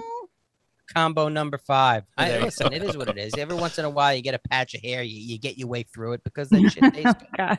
But so every cat, if you test every cat out there, it's gonna test positive for COVID. Well, there's some fruit that tested positive for COVID too, though. Right. That's true. And Coca-Cola. There's a feline coronavirus, which is highly contagious to cats. Okay, so what are we gonna do? Should we just go out? Well, it hasn't been hit with the gain of function research yet. Out there? Yeah. I mean, this is what the world's coming to now. I mean, honestly, I don't really Well, care. they about want the to cats. vaccinate animals now. It's crazy. Like my mom loves our family dog, and she's like, "No fucking way, I'll fucking kill somebody if they try to shoot my dog." Blow darts. They're gonna blow dart the dog in the yard, just like when you're walking to your car. You're gonna be like, what is that? A mosquito? No, it's some weird guy in a blue helmet in a tree that just blew dart you in the neck. I hate when that happens. Yeah. Oh, those blue helmets. Those blue helmets. What movie is this from? I keep thinking of a movie where they blow dart people. They're making it right now. It's Us right now. Yeah, Well, it's like the that, fucking yeah. Truman Show. Oh, it's the movie Right? with the movie with Will Smith. No, or not Will Smith. Will Ferrell. I Am Legend. No. Oh no, that was Old School. Yeah, when yeah. he got darted in the neck and fell in the pool. You're ridiculous. Yeah, okay, You're yeah, fucking with me, man. So, all right, now let's stop the steal. Okay. Alan, 2020 presidential election. We all know it was big rig. What do you think? What are your pronouns when talking about the 2020 election? We got a couple of them for you to choose from. Was it crime of the century, rigged and stolen, or a case of unreturned diamonds? Rigged and stolen. Nice. The election was rigged and stolen. It was a disgraceful election. Yep. Sure was. My man. Even though we still don't have any disposition yet on Arizona's Attorney General Brnovich sitting on some of the stuff per the big Arizona audit reveal last week, we do have a couple updates going around. John Fredericks jumped on Steve Bannon, who's not Q's War Room, yesterday to talk about a story that's been circulating. We just haven't gotten the evidence yet in regards to the visual form. It's been reported that in states like Georgia, Pennsylvania, and Arizona, there is surveillance video of ballot stuffers. And what that is you have the Facebook ballot boxes that were left in, urban areas of some of these swing states. And those boxes, let's just say, for instance, 24 people visited them over the course of the time that they were laid out, and those 24 people accounted for 19,000 ballots. What the hell? That's a lot. That's a lot. So let's kind of get an update on this. This is a developing story. I don't know why they haven't released some of the video yet. You would assume that it's damning, but let's hear what he had to say in regards to that. Is coming video. She's seen the video. It's not been released. There is coming video where there are basically about 240 what I'm going to call ballot traffickers in Georgia. And so what they did is they went around to the drop boxes all over the state, with each of them averaging about 24 drop boxes each. And what they would do is they would go there in the middle of the night, this is all on video, and they would empty backpacks with gloves on full of ballots into these drop boxes. There's 240 different ballot traffickers that they've identified as potential suspects here. Of the 240, they averaged about 23 to 24 drop boxes each. So some did 10, some did 50. Now this is totally illegal, because the way even Stacey's law, the illegal consent decree, was written is that one person, one vote in the drop box, no harvesting. That's the way the law, whatever you want to call it, the agreement that Raffensperger did, that's the way it's said. Now, when you got people in the middle of the night dropping off on video backpacks of ballots in drop boxes with gloves on, and it's the same 240 people going around the state, basically in the four major counties, Gwinnett, Cobb, Fulton, and DeKalb, what does this mean? Why hasn't Raffensperger investigated? When this video comes out, this is going to be as explosive as the fake ballots that we're going to find in Fulton County. And the other question is, the way the law was written, or the agreement that Raffensperger signed with Stacey Abrams, is one vote, as I said, but also that vote in the drop box was supposed to be delivered by a family member, the person who voted, or a close friend, not somebody emptying out backpacks in the middle of the night. Wow. Yeah. So maybe they're just scared of COVID. That's why they're wearing gloves. And then I'll be devil's advocate. The backpacks full of ballots. Those are well, they were COVID picking supplies. them up for their friends. How dare you? It's just crazy to me how blatant they were about this. They did not give a shit. No, they're blatant about everything. I know now, of course, but it's like in your face, and it's so insulting. It's well, like, I've said it a couple of times, and it's been my thought that there was the combined effort of people that knew what they were doing, who were rigging and stealing the election, and then there was also all the true believers out there who would lie, cheat, steal, do anything by any means necessary to get Trump out of office, that were doing their own thing. And I mean, look at that Time Magazine article basically saying they fortified the election. They admitted that there was a cabal. It was a perfect storm of that. Stole the election. Yeah, what you're referencing, Antoinette, it was like a perfect storm of that combined with all of the new stuff, like the Zucker boxes and lizard boxes and stuff like that. But, you know, it's just pathetic how awful it is in this country to see how disenfranchised our elected officials in the federal government have completely demonized. You know, they were in on it on January 6th. Newly revealed information now shows that not only did the FBI infiltrate January 6th at the Capitol. That's where you usually say insurrection. Insurrection. Oh, I like it. But, you know, now the Capitol Police had, I guess, unmarked cars. And when I say cars, I mean officers. Yeah. Also in the Capitol, probably moving barriers, opening doors, pushing wheelchairs into the Capitol, maybe passing out bats, who knows? But the whole thing is that everyone who is in the know knew. There was no referendum on Donald Trump. Going from 63 million votes to 74 million votes is not a referendum on a president that everyone hates. No, and that's the thing with all of this. It's just proving to everybody that we are the majority. Yes. And these people are the minority. So like that, they just shatter that whole narrative easy right there. And this whole COVID thing that we had just talked about, I know there's a lot of money involved. There's probably a little bit of a depopulation agenda involved too. There's a lot of agendas involved. We all know. But the fact of the matter is, the COVID narrative in the United States is literally punishment for Donald Trump's presidency. The only people it negatively affects the most are true conservative patriot and essentially Trump supporters. Mm-hmm. So, I mean, it does affect a lot of other families and facets of people who live in the United States. But at the end of the day, it seems like it's a direct but indirect punishment for supporting Donald Trump. And this is also waking up people that didn't really like Trump or support him. The ones that, you know, people that can't get the vaccine, that don't want to because they could see, you know, there's something really wrong here. Yes. And they're now getting awakened of what we've known. And like, you know, they're feeling the heat like we have for 5 years now. You know, people are waking up with all their bullshit. Yep. People started waking up back in the Obama administration. Oh, of course. Started waking up and waking up more. Did you guys see recently, we talk about January 6th, the new video that was released by Judge Order. There was a U.S. District Chief Judge. I had posted it.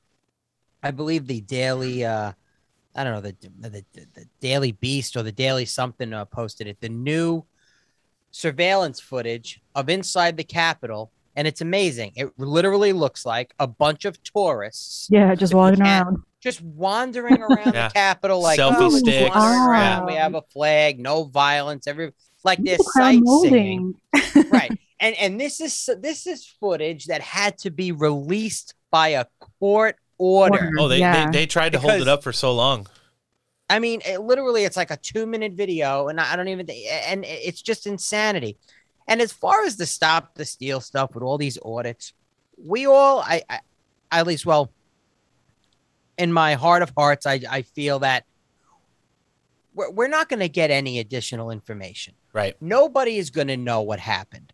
Nobody is going to know that what was stolen, what wasn't. We all know the Democrats love their ballot boxes. We know that they love their harvesting. They love harvesting ballots. Early voting. Harvesting children's organs. I mean, they're all into that shit. Hey, you guys want to hear a really corny joke?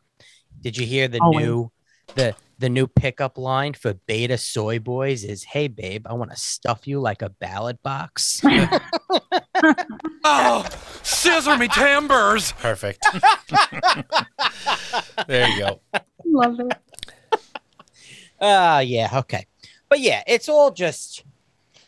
I think with the ballot or with the audits, I think a lot of it is optics for people to see the whole process for themselves, like, you know, to, like they're organically uncovering all this evidence. Because I believe we have it all.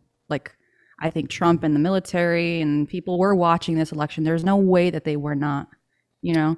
And I think that this is a whole process of awakening for people to realize, you know, our elections have been stolen for decades. They've been cheating for God knows how long.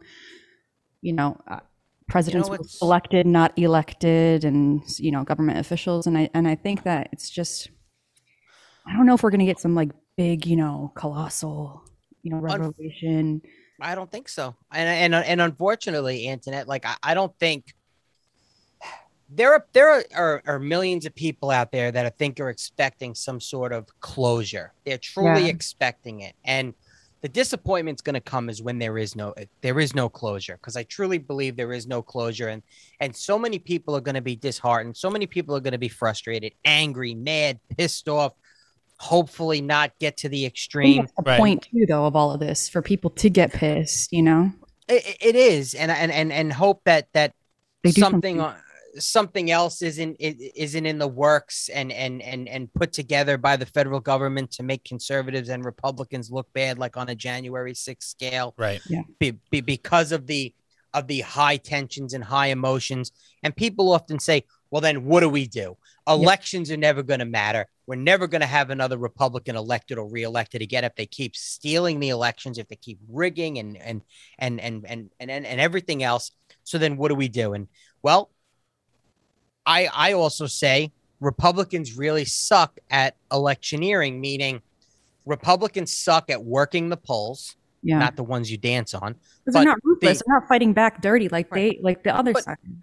But here's the thing too, like in my area, when it's election day, there's and from what I understand all over the country, the GOP is very low on people volunteering to be precinct captains, poll watchers. And then when those seats are empty, they're often filled by Democrats. So now you have at the public library, you have 2 Republican poll watchers and 12 Democrat poll watchers, and nobody's on top of that. Everybody's like, well, why? There are some people, I believe it happened in Georgia, it happens around me. Well, why the hell am I going to go and vote? I live in New York. It's a blue bubble anyway. Or why am I going to go out? They're going to steal the election. And my thing is, you have to push. You have to push. You have to get people registered. There are people actively running around the country doing that. There's a guy, Scott Pressler. He's an activist. He's all over the country. He visited like 22 states in like 4 months, just registering hundreds of people. Long hair? Yes, I had him on I had him on my show. He's an amazing, amazing guy. Kim Klacik is doing the same thing. Kim Klacik is they're really active. Georgia, trying to get hundreds of Republicans voted or independents voted. They're flipping Democrats. In Florida, they're working really hard. I mean, right now, the Democrats registered Democrats in Florida only have a minimal lead as far as registration. Right. And that keeps changing by the day. We have to break the system. We have to make it harder to cheat. We have to get out there and vote. Sure. We have to get people out there working the election polls on election day. If we don't take back one or both of the chambers in 2022, then we're fucked. We're fucked. I agree. True story. And I think now the Democrats are always scared. And when they're scared because their policies suck, they will always try to smear and destroy their opponent, because that's all they have. That's all they have is instill fear in the American people and try to intimidate their opponents not to run or destroy them politically. Make them think that it's not even worth it because there's no chance and whatnot. And I think that's the problem. I think that more people now, a lot of people are going to be unemployed. They should use that time to get involved because we are the majority. If we even gave like 20%, 10% of what the Democrats put in, I mean, we could change so much, you know. And I just, I mean, historically, when there's all right, so we have a Democrat president. So historically, in the midterms, at least one of the houses flips to the other party, and I pray that happens, but that's not enough. I hope that it happens and that there are There are people that are elected on the Republican side that actually care and have the balls to fight. We need some more Marjorie Taylor Greens. We need some more Cottons. We need some more, Matt Gaetz and others. So we need them. We need them to get up and fight. And the problem with the sewer, the Congress. So it's funny. We used to call the sewer. We used to call Congress the swamp. DC's the swamp. Yeah. But I forget who was talking about it. Where I heard it, and it was a discussion, and I was talking about it last night. The swamp is a sustainable ecosystem that works. The sewer is not. So we should stop referring to Washington as a swamp and refer to it as a sewer, because that's what it is. Yeah. They're not. It's disgusting on what they're doing. They're not out there for the American people on both sides. And we need that. We need that change. And I hope to God it happens. I really do. I think it will. It's just right now we're like at this precipice, we're in war. So yeah, a true story. It's only going to get worse. and you want to know what? Sidney Powell weighed in yesterday talking about just about how long this is going on. She jumped on a podcast. Seth Keshel, former guest, friend of the show, was on the night before, and when the host started pressing him about some issues that weren't kind of, related to the numbers, Seth Keshel suggested that he needed to get Sidney Powell on, because when you look into the historical aspect of where we're at regarding elections and voter fraud, she's a little bit more of an expert, especially in the legal sense. Let's hear what she had to say. Because last night we had Seth Keshel on, and Seth said, I think you need to get Sidney back on. I think she's got some breaking news. And you also sent out an email alert today. You do have some breaking news tonight, right, Sidney? Yes, we sent out 2 email alerts. One has the contents or some of the contents of the government patents that I believe we discussed briefly last week that show that starting in at least 2003, the government itself developed an interest in and funded patents that will both real-time audit an election, allow them to manipulate the votes in an election, and inject false voters and false identifications for voters, as well as generate an algorithm that can predetermine the results of an election depending on the way they want it to come out. And those are at defendingtherepublic.org. You can go there to sign up for our newsletters. And the full patents are posted on the website now. So that was a 2006 DOD patent, correct? Yes, the patents were actually issued, I think, in 2006 and maybe one in 2009, but they were applied for and provisional patents were granted much earlier than that. And the research probably began much earlier than that, too. And then we've also identified, thanks to some patriots who brought it to our attention, video that was done back in 2004 of a man who actually testified in front of a House Judiciary Committee field meeting in Ohio about having written an algorithm himself in the year 2000 at the request of a person in Congress who wanted an election rigged. So this has been going on a long time. What I find especially troubling is that it's been brought to the attention of officials. I'm documenting now at a number of times that people in positions of authority have been notified of this and done nothing about it, turned a blind eye to it. The only conclusion we can draw from that is that politicians, business leaders, global titans, corrupt government officials, whoever you want to call it, whatever it is, a large group of they out there have known this for a long time and have been using it to manipulate our elections as far back as the year 2000. So, I mean, there you have it. It's pretty funny how, without even really hearing the clip, I know Alan and Antoinette haven't, she kind of talks about pretty much the whole premise of our conversation. Yeah. Going back to January 6th, these people knew what had happened, what was coming, and they orchestrated an event as an attempt to continue to prolong the big lie which is our election system and how bad it really is. I mean, she's pulling patents, she's getting affidavits signed, and she said she's presenting this stuff to people.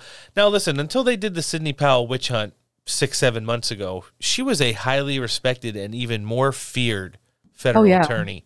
The Kraken. So, I mean, she really was, and she didn't mess around. It's not like she just came out of nowhere with this General Flynn case, and that's like the icing on her cake. Military attorney, right? Yes, and she's written, a book about how just corrupt the entire justice system is in the United States. Is like kind of a whistleblower book that she wrote.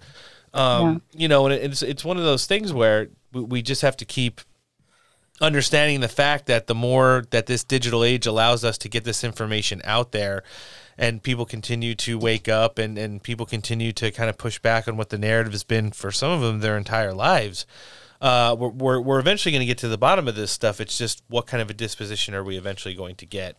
I mean, at the end of the day, I think I'd be just as satisfied with fixing the election system in some context and having Donald Trump pull a little Grover Cleveland action than rushing into this narrative like he's going to fly back into the White House on the back of an American Eagle and, everything's going to be okay. Wish it could happen like overnight, but it's not. It's going to be a process, Yeah, I think it's going to happen for sure.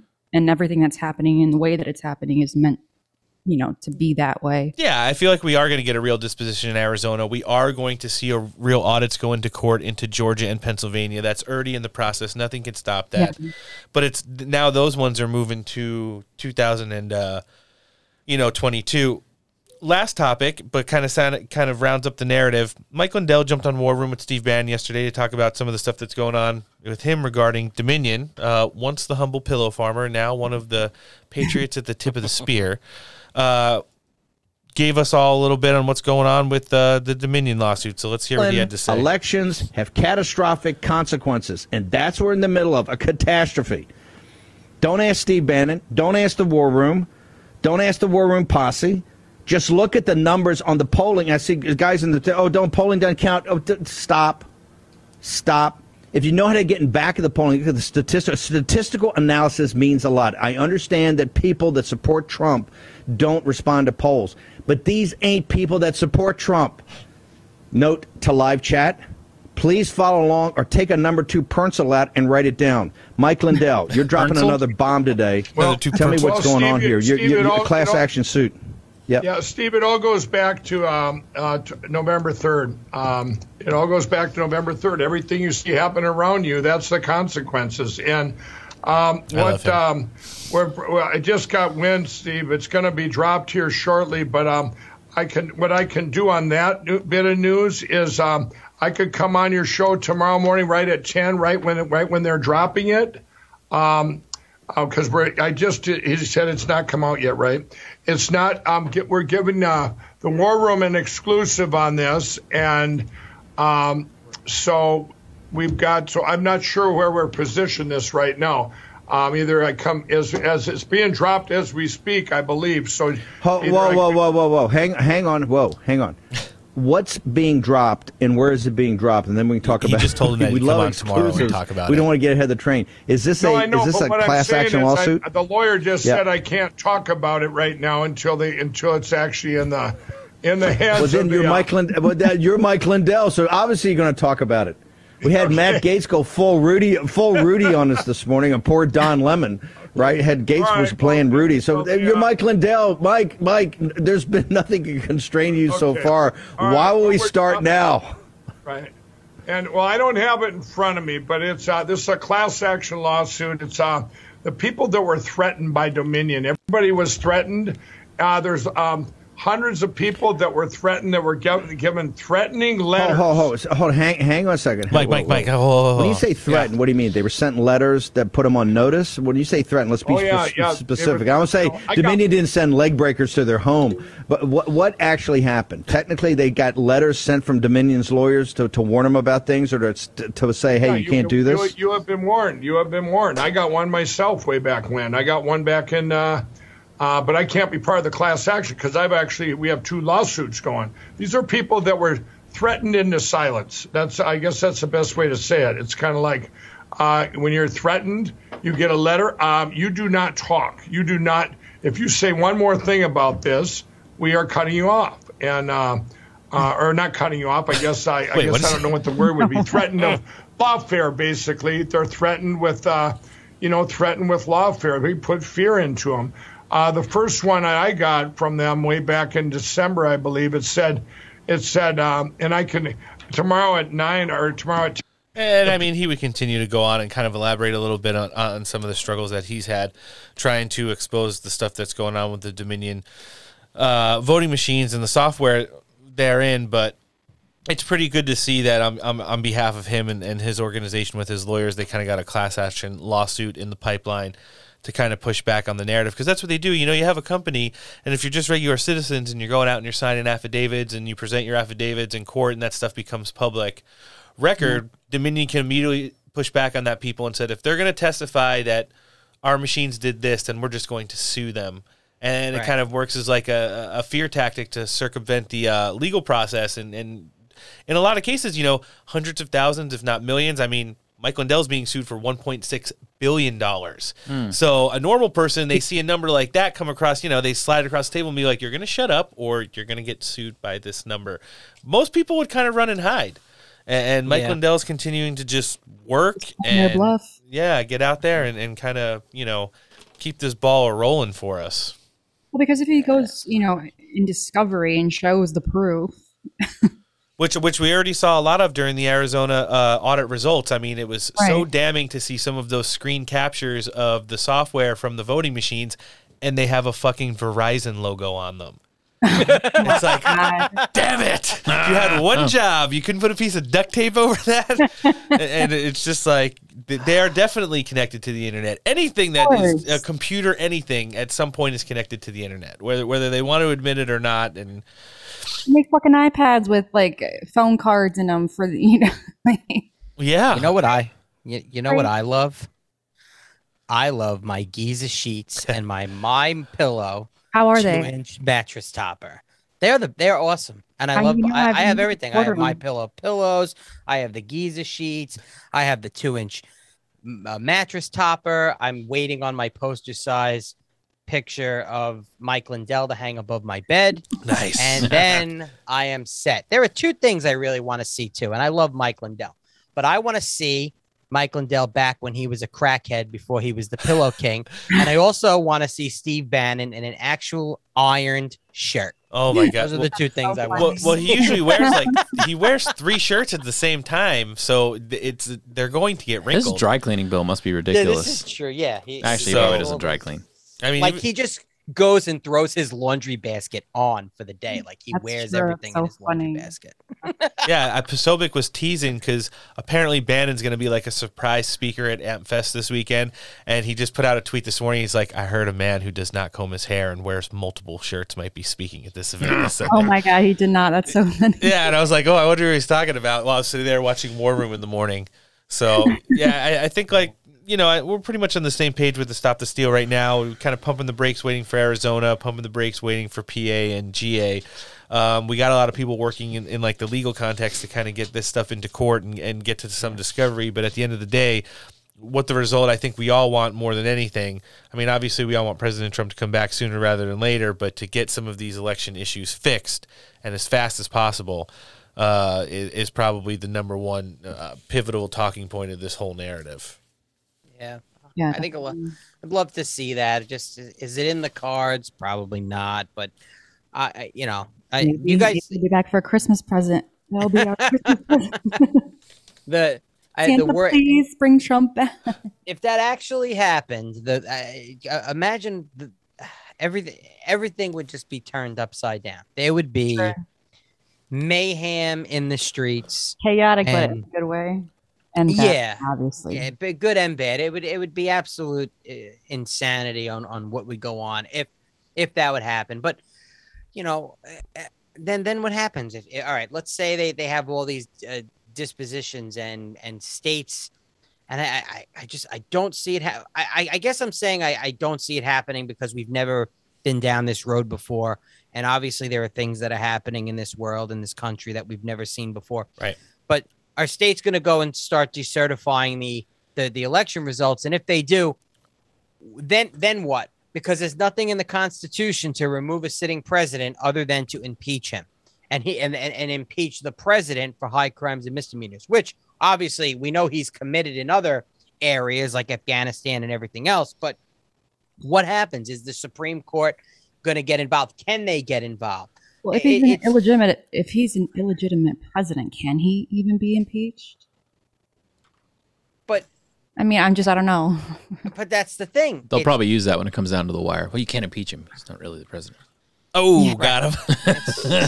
Pulled a little sneaky on you right there.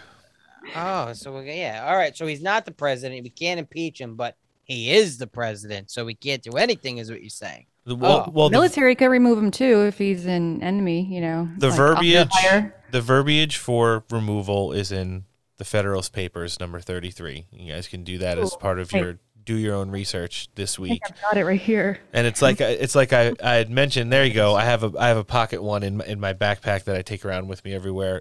3 times ever that we've had enough of. I guess you can consider it a decertification that would lead to the change of an elected leader at this level in the 1800s, and then Bush v. Gore in 2000, which is kind of like a pseudo decertification. I mean, it was originally called and then via forensic audit overturned. So, you mean the recount that Roger Stone single-handedly stopped for having the Brooks Brothers riot? Is that what you mean? There you go. They were banging on the door and they stopped the count, and then George Bush got elected, was declared president. Yeah. So basically, Sidney Powell is saying that it looks like that our election system has basically been rigged and unfair and bullshit since 2000. At the least. So at the least. I think very least. And it's not hard to believe. Patents on these algorithms. It's just mind blowing that nobody really caught on to this earlier on. Well, here we are. So and moving forward, I hope that we're going to have some better days ahead. Friday edition in the books. It was a good one. What do you think, Noah? Yeah, I liked it. So we got a lot of stuff done today. We covered a lot of topics, and we had an amazing guest, Mr. Alan Jacoby, host of the Great Divide podcast. Thank you for coming down with us today. Before we break with you, why don't you tell our listening audience everywhere they could find you, your podcast, social media, anything you want to give out, throw it our way, and you'll be pleased to know you're going to be getting a lot of interaction from our listenership. Sure. Besides my phone number on the local bathroom stall, you can find me over at Facebook and Instagram at The Great Divide Podcast. You can find me on Twitter at TGD Alan Jacoby. I'm on Spotify, Apple, iHeartRadio, Amazon, Google. The website is thegreatdivide1776.com. And you guys are awesome. Oh, you're equally as awesome, sir. And we look forward to having you back again in the future, in addition to doing some other collaborative things with you moving forward. You know what else is moving? The Steak for Breakfast podcast. They're moving twice a week now on iTunes, Spotify, Pandora, Podbean, and Google Podcasts. That's it right now. We got to get some other ones, maybe some iHeartRadio or something. Subscribe to the show, rate it. Don't forget to leave a review. And as always, download, listen, like, follow, and share. Show creds of the week this week, obviously, Alan from the Great Divide Podcast. It was awesome having him on and getting all of his insight. But then again, some of the usuals. The Daily Breb, Dawnstar 1776, Canadians, DS 11N12, amazing account. A lot of our audio clips come from that guy, and sometimes I could just reach out and say, hey, listen, bro, did you get Mike Lindell on War Room today? He's like, no. 5 minutes later, it's in our DMs. Nice. I mean, yeah, people that really support the show, amazing accounts like that, helping us out all the time. Babe Does the News, Patriotic Babe's new account, unshadow banned and getting a lot of play. Cagbro88, coming on the show in a week or two. Me and him were shitting on some Florida State assemblymen last night who were making fun of Anthony Sabatini. Anthony Sabatini followed us shortly thereafter, nice. So mission accomplished. Garbaggio of all his accounts, Christina Bob of OAN, and Mr. Tom Pappert of the National File. Don't forget to check out our sponsors. Everything that they make is quality. American-owned companies, really good stuff. The only thing we do on this show in regards to interacting with them is supporting them so we can make American small businesses great again. Odyssey, headphones, in-studio recording gear. Whether you're gaming, podcasting, or recording music, you want to hear amazing sounds, you put on those headphones and you'll hear them. They're at Odyssey.com. They're on Facebook and Instagram. Stay Ready gear. Conceal carry holsters, etc. Don't be ready. Stay ready. They're on Facebook and Instagram as well as and also at StayReadyGear.com. Man Rubs. Hopefully with a new steak for breakfast edition coming soon. Oh, there you go. Purchase it, pour it, rub it, grill or smoke it, right in your mouth. Num, num, num. They're at manrubs.com and they're on Facebook and Instagram. Also, West Coast Survival Arms. Mike's got everything you need. You want a new gun, you want a new rifle, you need some accessories. More importantly, if you want ammo, hit him up. 619-870-6992, westcoastsurvivalarms.com. He's also on Facebook Messenger. Just reach out. He answers back really quick. And then tactical gear. Mediocre Medic, for all our first responders out there. They're at mediocremedic.com. They're on Facebook and Instagram. And Mark Joe Friday, owner of dumpbox.us, home of the Zero Fucks Duck, the gold standard in all of patch gear. He's on Facebook and Instagram as well. Upcoming shows pretty much lined up through the middle of October right now. On Friday, we are going to have Anna Kate. Oh, I'm sorry. On Tuesday of next week. Yep. Today is Friday. We're going to have Miss Anna Kate, first time on the show for a regular episode. Second time on the show because she joined us on the Reawaken America tour with Mr. Clay Clark. And congressional candidate out of California, Amy Fan West. We'll have them both. Next Friday, Cagbro, first podcast ever. Hope you guys are ready. It's going to be a good one. We've been doing a lot of good stuff on social media. We've been hitting each other up in the DMs lately, and it looks like that's going to be a great show.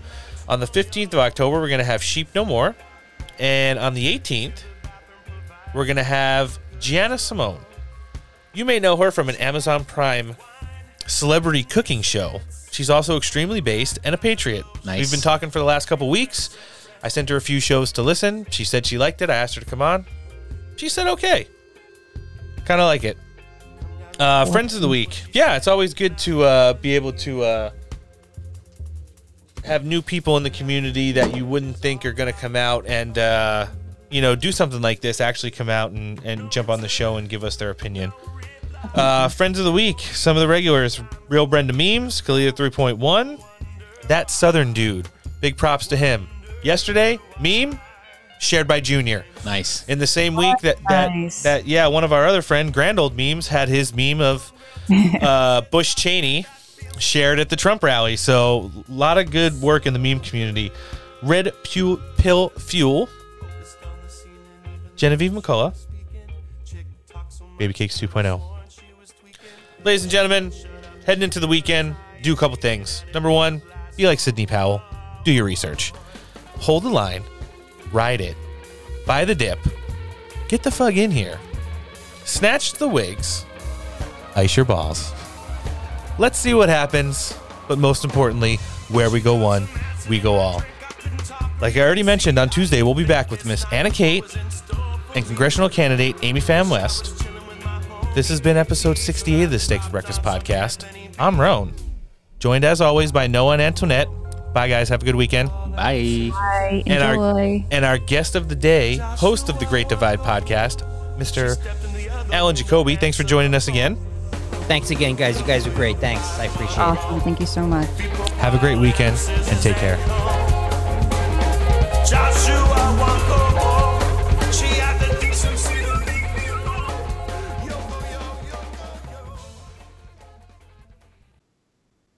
The United States of America, may God bless you, but fuck you at the same time.